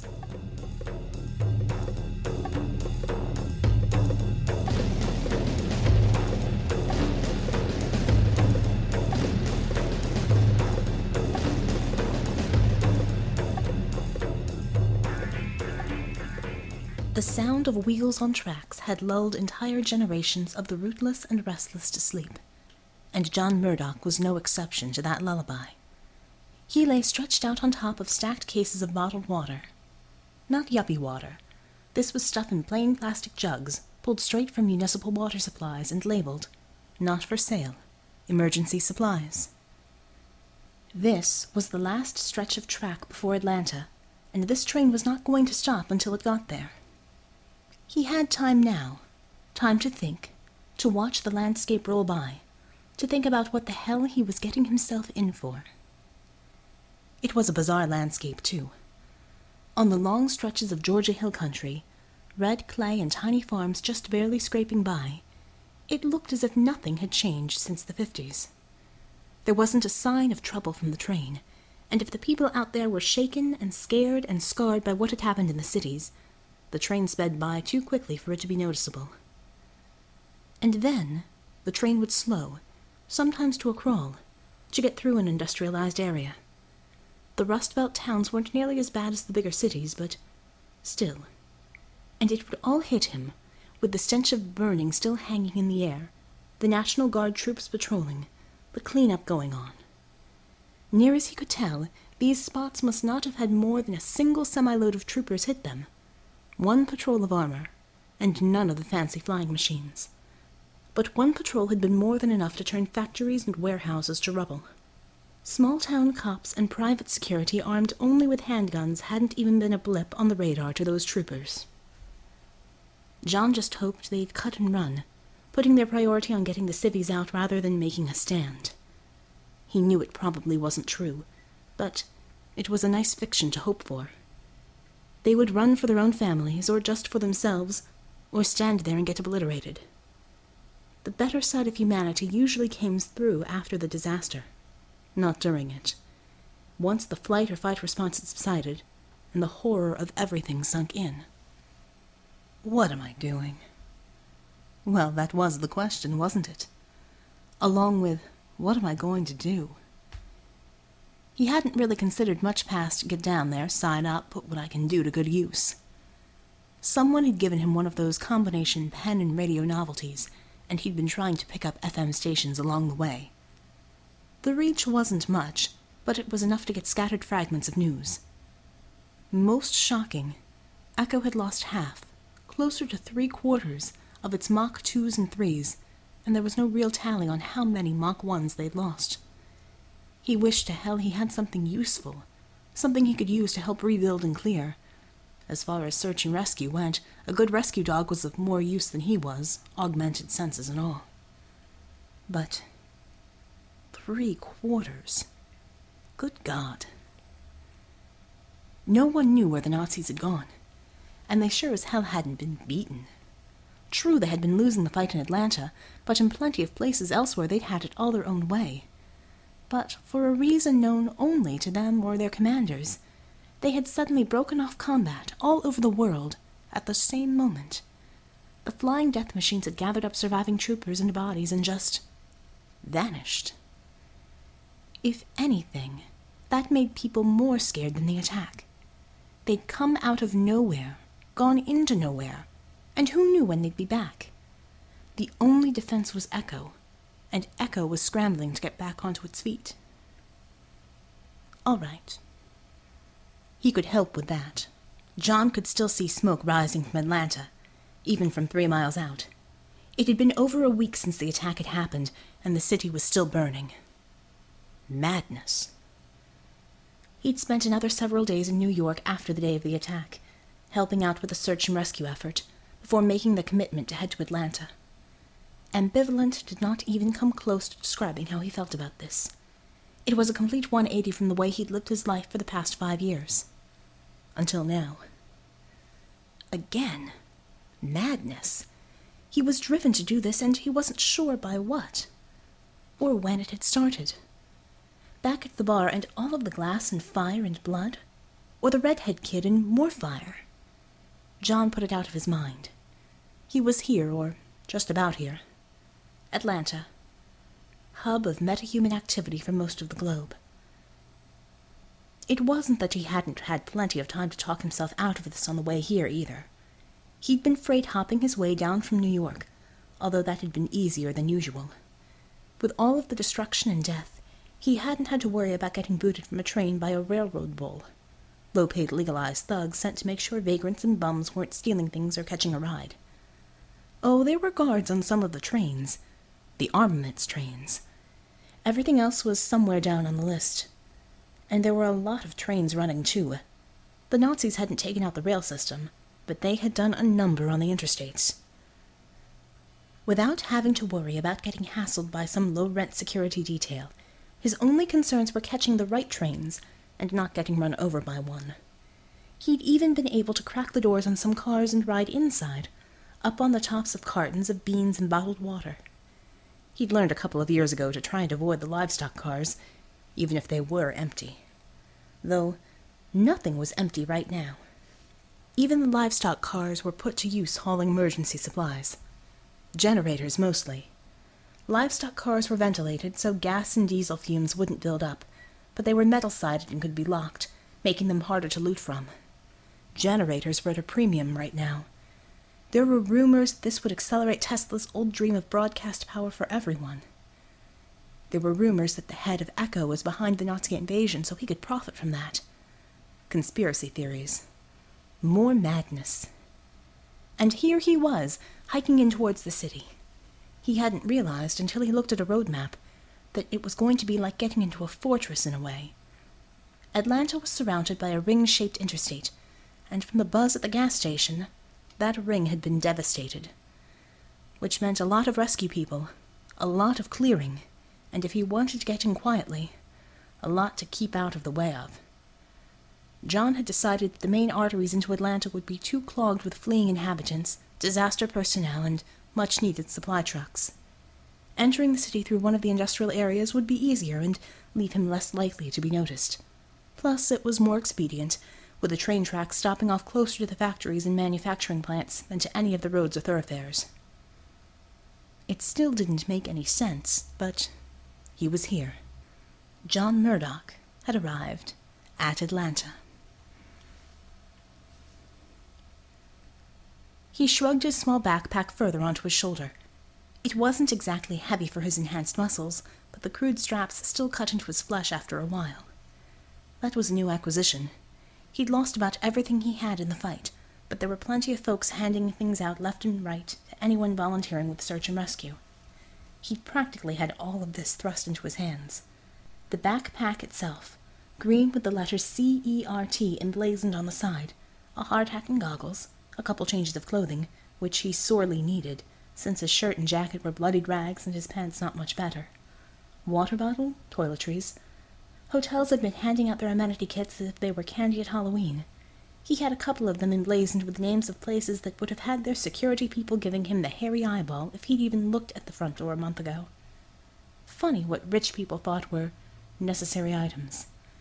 Sleep mask, earplugs, and socks? Socks? Who would forget their own socks? Who needed hotel socks?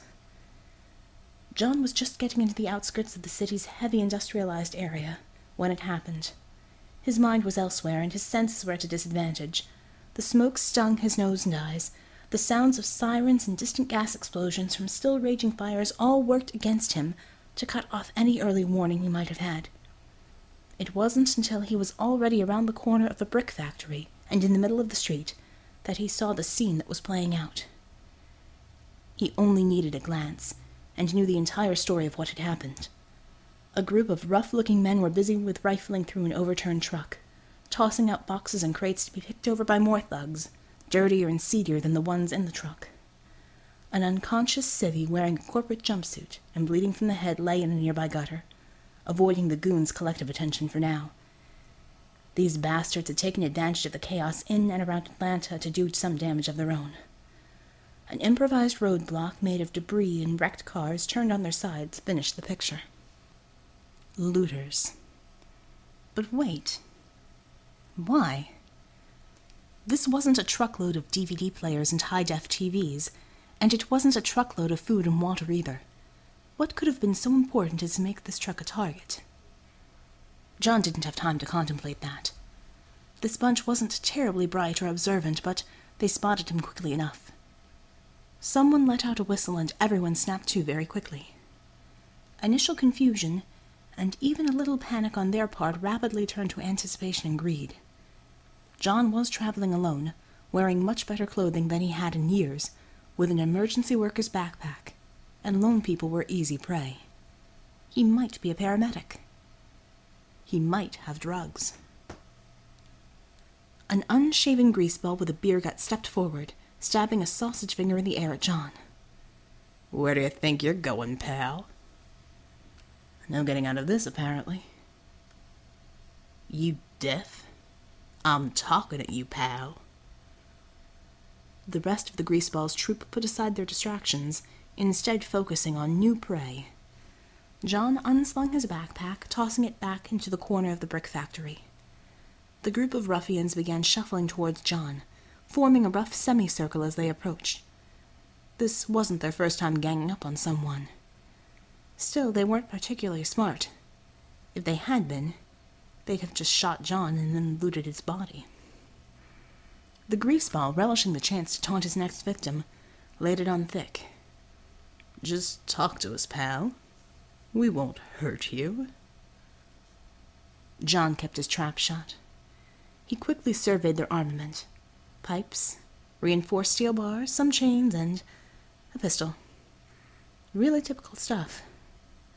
These guys get off on the appearance of it, like something right out of a gangbangers movie. They like looking like cheap thugs. Normally he'd have kept walking, let them have their fun. No point in doing something as stupid as getting into a fight on behalf of someone else. Even more foolish, fighting over the principle of something. But they were pissing him off.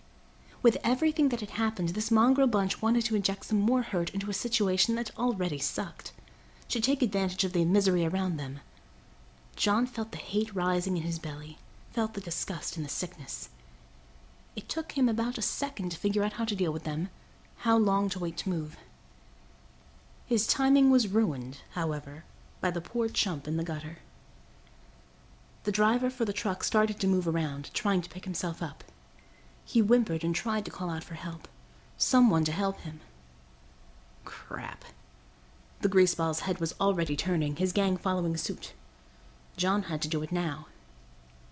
"Hey, you just gonna stand there, or you gonna get on with it?" Bullies don't like being talked back to. The leader of this rabble was no exception. Some smirking skinhead wielding a bent piece of rebar piped up. "You gonna let him talk at you like that, Al?" The greaseball shot a venomous look to the skinhead, then switched the stare to John. A heartbeat later and he was charging, his pistol held high and ready to beat John with it. John waited for the man to close within a foot of himself before reacting. He sidestepped the thug, using his rooted left leg to trip the man.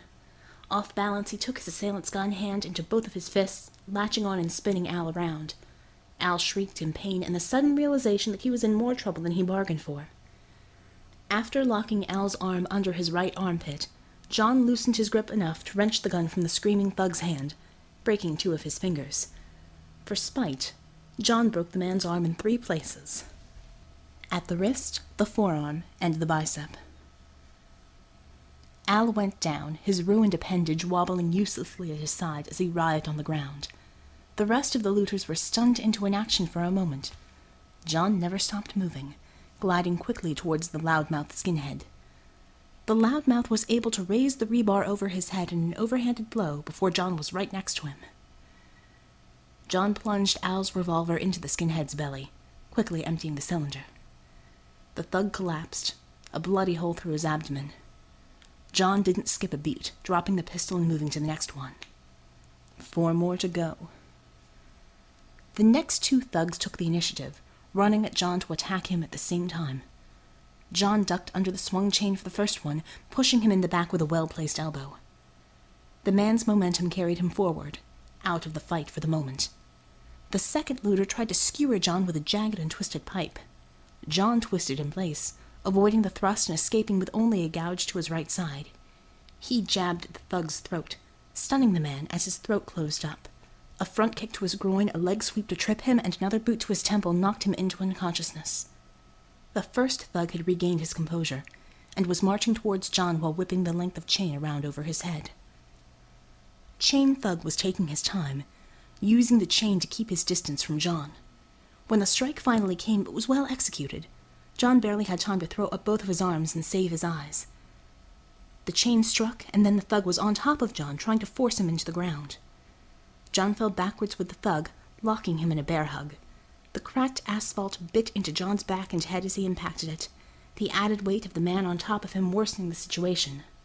Before the stars in front of his eyes could clear, John reflexively canted his head downward, and then rammed the top of his skull into the punk's nose twice. Blood gushed from it, the thug now trying to roll off of John. Wasting no time, John kneed the man in the groin, rolled out from under him, and locked the punk's arms behind him in a submission hold. Standing up as quickly as possible, John slammed a boot into the back of the man's head, ending him. Letting the dead thug's arms fall to the ground, John was up and in a boxer stance, hand up and ready. He heard the footfalls of one of the thugs running away. The last one was shaking in place and ready to bolt. Normally, John would have let him get away, end the fight as soon as he could and move on. But he didn't run, and now John was ramped up in the energy. The fury had to go somewhere. Too bad. So sad.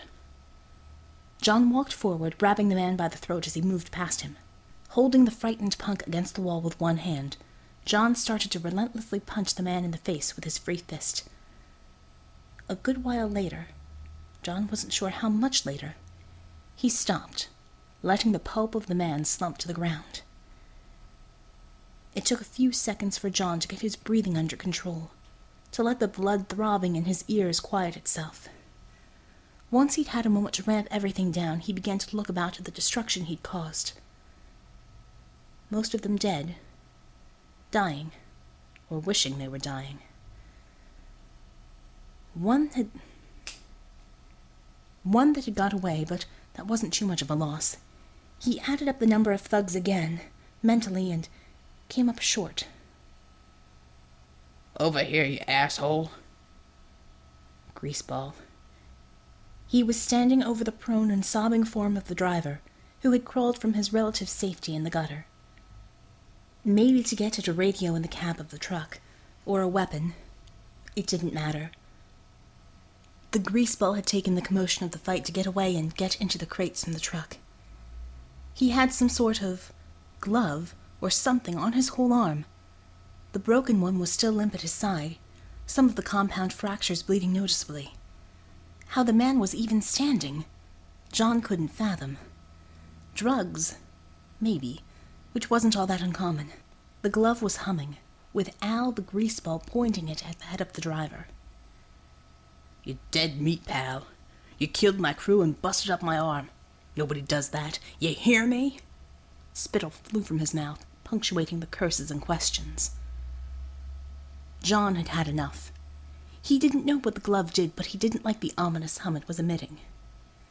With all of the techno-gizmo whatever junk floating around nowadays, it could be part of some new bit of power armor, or some meta's arsenal. Or it could be a toaster for all you know, idiot. He looked at the driver, then the glove, then the last remaining looter. The driver would probably get killed as soon as John did anything. The greaseball knew it too. Except for one small fact. Screw it. The first lance of flame bit into the thug's uninjured arm at the elbow, severing it cleanly. Al fell backwards, his mouth wide in an O of silent agony. He waved the stump around in the air, unable to clutch at it with his other arm. John walked forward, watching the thug push himself away from the driver and John with his legs. John seethed and raged on the inside. More fire answered that rage, sweeping up the thug's body in slow, measured waves. John took his time, hating everything about the man, about the world, this city, the driver, and more than anything, himself. John finally stopped when there was hardly anything left of Al, former gang leader, looter, and all-around scum, to burn. There was a scorched silhouette of a person against the asphalt. John felt sick looking at it, thinking of the shadows against a brick wall in Hiroshima. He turned away in disgust, facing the driver. John kicked Al's gloved hand into the gutter. The armor on the glove had kept the hand intact. As he walked up to the driver, "Are you all right?" The driver was clearly in a bad way. No, more than out of it. He was dying. John knew the look in those eyes. That gray face. But dying or not, he was afraid. Scared to death of John. He tried to drag himself away from John, dying eyes fixed on John's face, horror transfixing his own. That look drained everything from John in an instant. The rage, the high from the fresh kills, the power, all of it gone, except for the disgust. It came back and redoubled, stronger than ever. John started for the man to try and help him to get into a hospital, but he thought better of it. This guy was going to do himself more damage trying to get away from John. Leave him alone. Maybe he can get to a radio and call for help before he passes out. He walked back to the corner of the brick factory, stepping over the bodies in the intersection. Shouldering his backpack, he started down the street again. He made sure to fix his eyes intently on his own feet. He wouldn't look at the driver again. And then, it was a flash of light, a wash of fire in the sky. Instinctively he ducked. Instinctively he looked up. Instinctively he felt himself ramping up inside again. Fight or flight. But with him it was always fight. Right down to the end of the road it was always fight. But what alighted beside the driver was not what he expected. His mind flashed back to that moment in New York when that poor kid had exploded all over the sky. The wash of flames, and bursting through them that being, that fabulous winged creature cradling the kid's still form in its arms. She. It was a she, oh yes, a flawless body clothed in flame, had scooped up the driver in her arms as effortlessly as if he weighed nothing. The flames licked harmlessly at the driver. His eyes were closed, but his chest was still moving, and the expression on his face had gone from pain and terror to, impossibly, peace. He even smiled a little. Huge wings of flame stretched out behind them, poised as she was to launch into the air again. And only after taking all that in,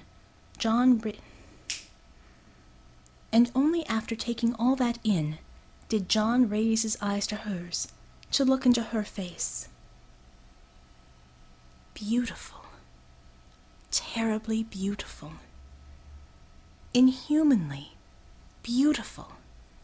He looked into her eyes and felt her gaze lock with his, and the impact of that drove him to his knees as his insides went to water. He felt his life, all that he was, all that he had been, being laid out in front of her, felt her examining it in that nanosecond of time. A pair of tears, like crystal pearls, slowly moved down her cheeks. And then the great wings cupped air, thundered, flashed, and she was an arrow of fire across the sky, then gone, the driver still held in her arms. John got slowly to his feet, then stood stock still for a couple of beats before he finally came back to life. He shook his head, then arced it to look at the sky. Insane. You have to be. He shook his head again to clear it, before setting on back down the street. The carnage he left behind was never sufficiently explained, and was blame on an intergang rivalry by the authorities, when they had enough time to worry about such petty things.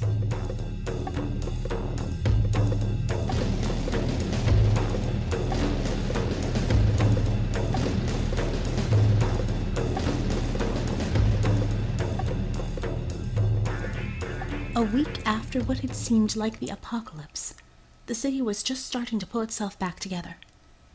Vicky's neighborhood had actually come through in pretty good shape.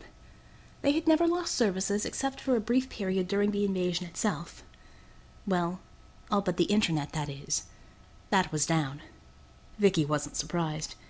And thanks to her folks, she had a backdoor into DARPANET, which operated on old-fashioned copper phone lines and DoD trunks, so she could still talk to people who had access to the old system. She had even managed to crawl, almost literally, out to the supermarket after 3 days, retrieve her car, and stock up on staples for Gray. She, damaged goods that she was, actually had staples stockpiled for herself. She could live quite well for a month on the MREs stored in an otherwise unused closet. They were there against the possibility that she would one day be too frightened to leave her apartment for that long. Right now, that wasn't a possibility. It was a probability. She had been attacked twice on the way to get her car by roving hoodlums, and even though she had left both of them under heaps of dirt and asphalt, she had been nearly mindless with panic by the time she'd gotten to the grocery.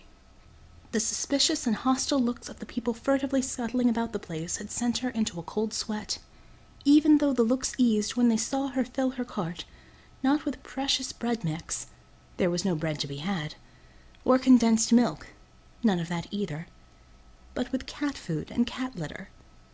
She had nearly run people down in her haste to get back home, and once there, she had locked the doors and windows and vowed not to leave again. Then, a week after the invasion, there came a knock at the door. She sat in her chair for a moment, frozen. The knock came again. Slowly, stiffly, she got up. She forced herself to go to the door. Trembling from head to foot, she peered through the peephole.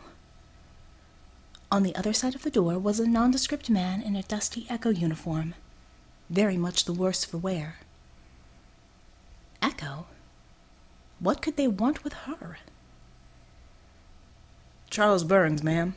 Echo Mach 1. Is this Victoria Victrix Naj? Yes, she replied cautiously, and did not even put her hand on the lock.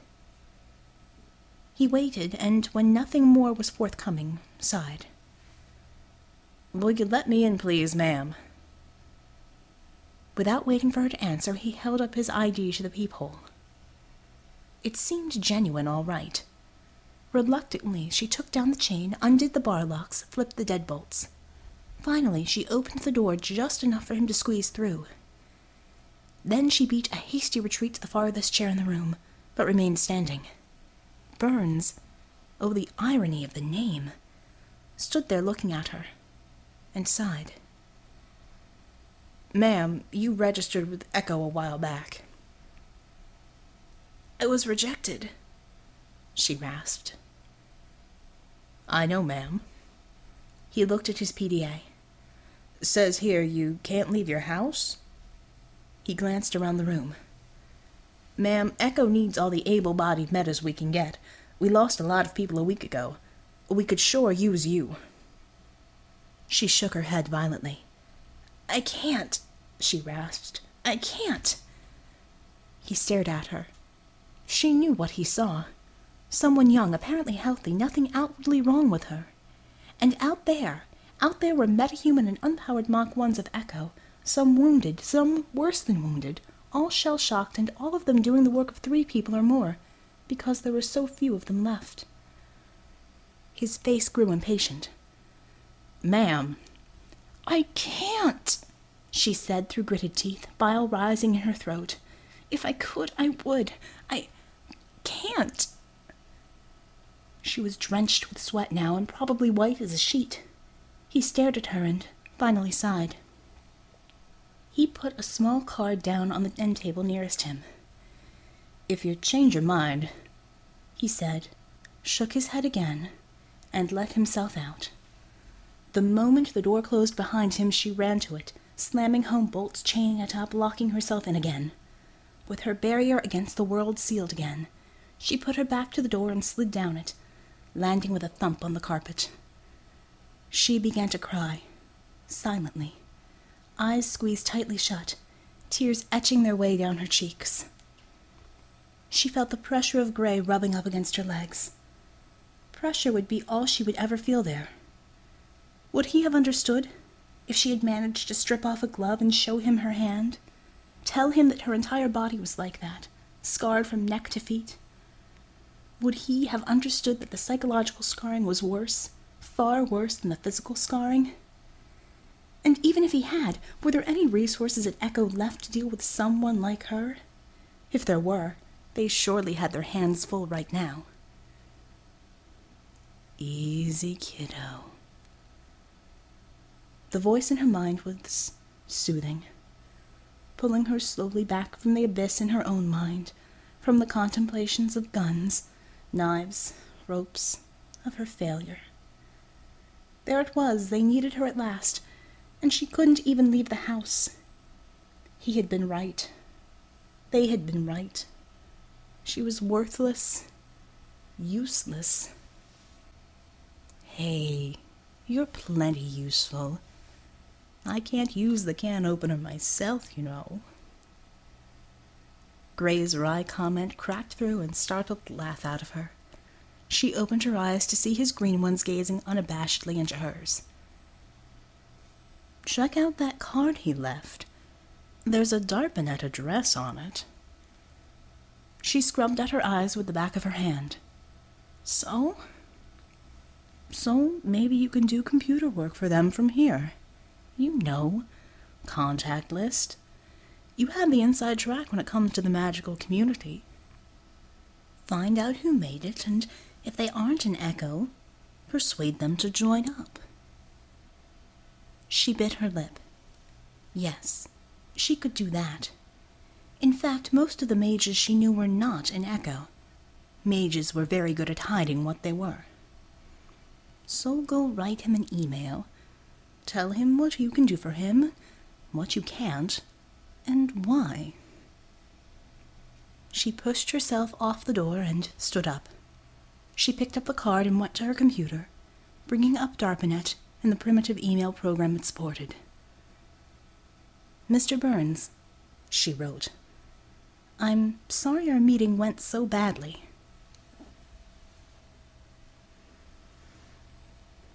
So, dear audience, that is how, from my perspective, it all ended.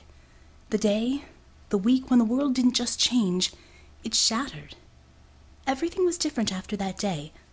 Literally everything. The old rules didn't apply anymore.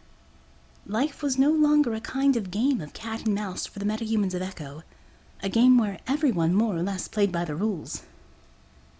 We had met the enemy, and he was so unlike us that we were left floundering. And we were going to have to play by some new rules. Old enemies would become friends, or at least allies. People we had thought were allies were going to show a very different face. We were going to have to make it up as we went along. All of us. From me shaking and crying with fear in my own apartment, to the seraphim on her perch above what was left of the city. From Bella Dawn, dragged reluctant and protesting away from Sin City, to Tesla in the bowels of Omega Airlines' secure computer center. All of us.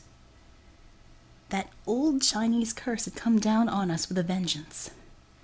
May you live in interesting times. And the times had only just started to get interesting. To many of us, it felt like the end of everything. And oh, how wrong we were. It was all just beginning.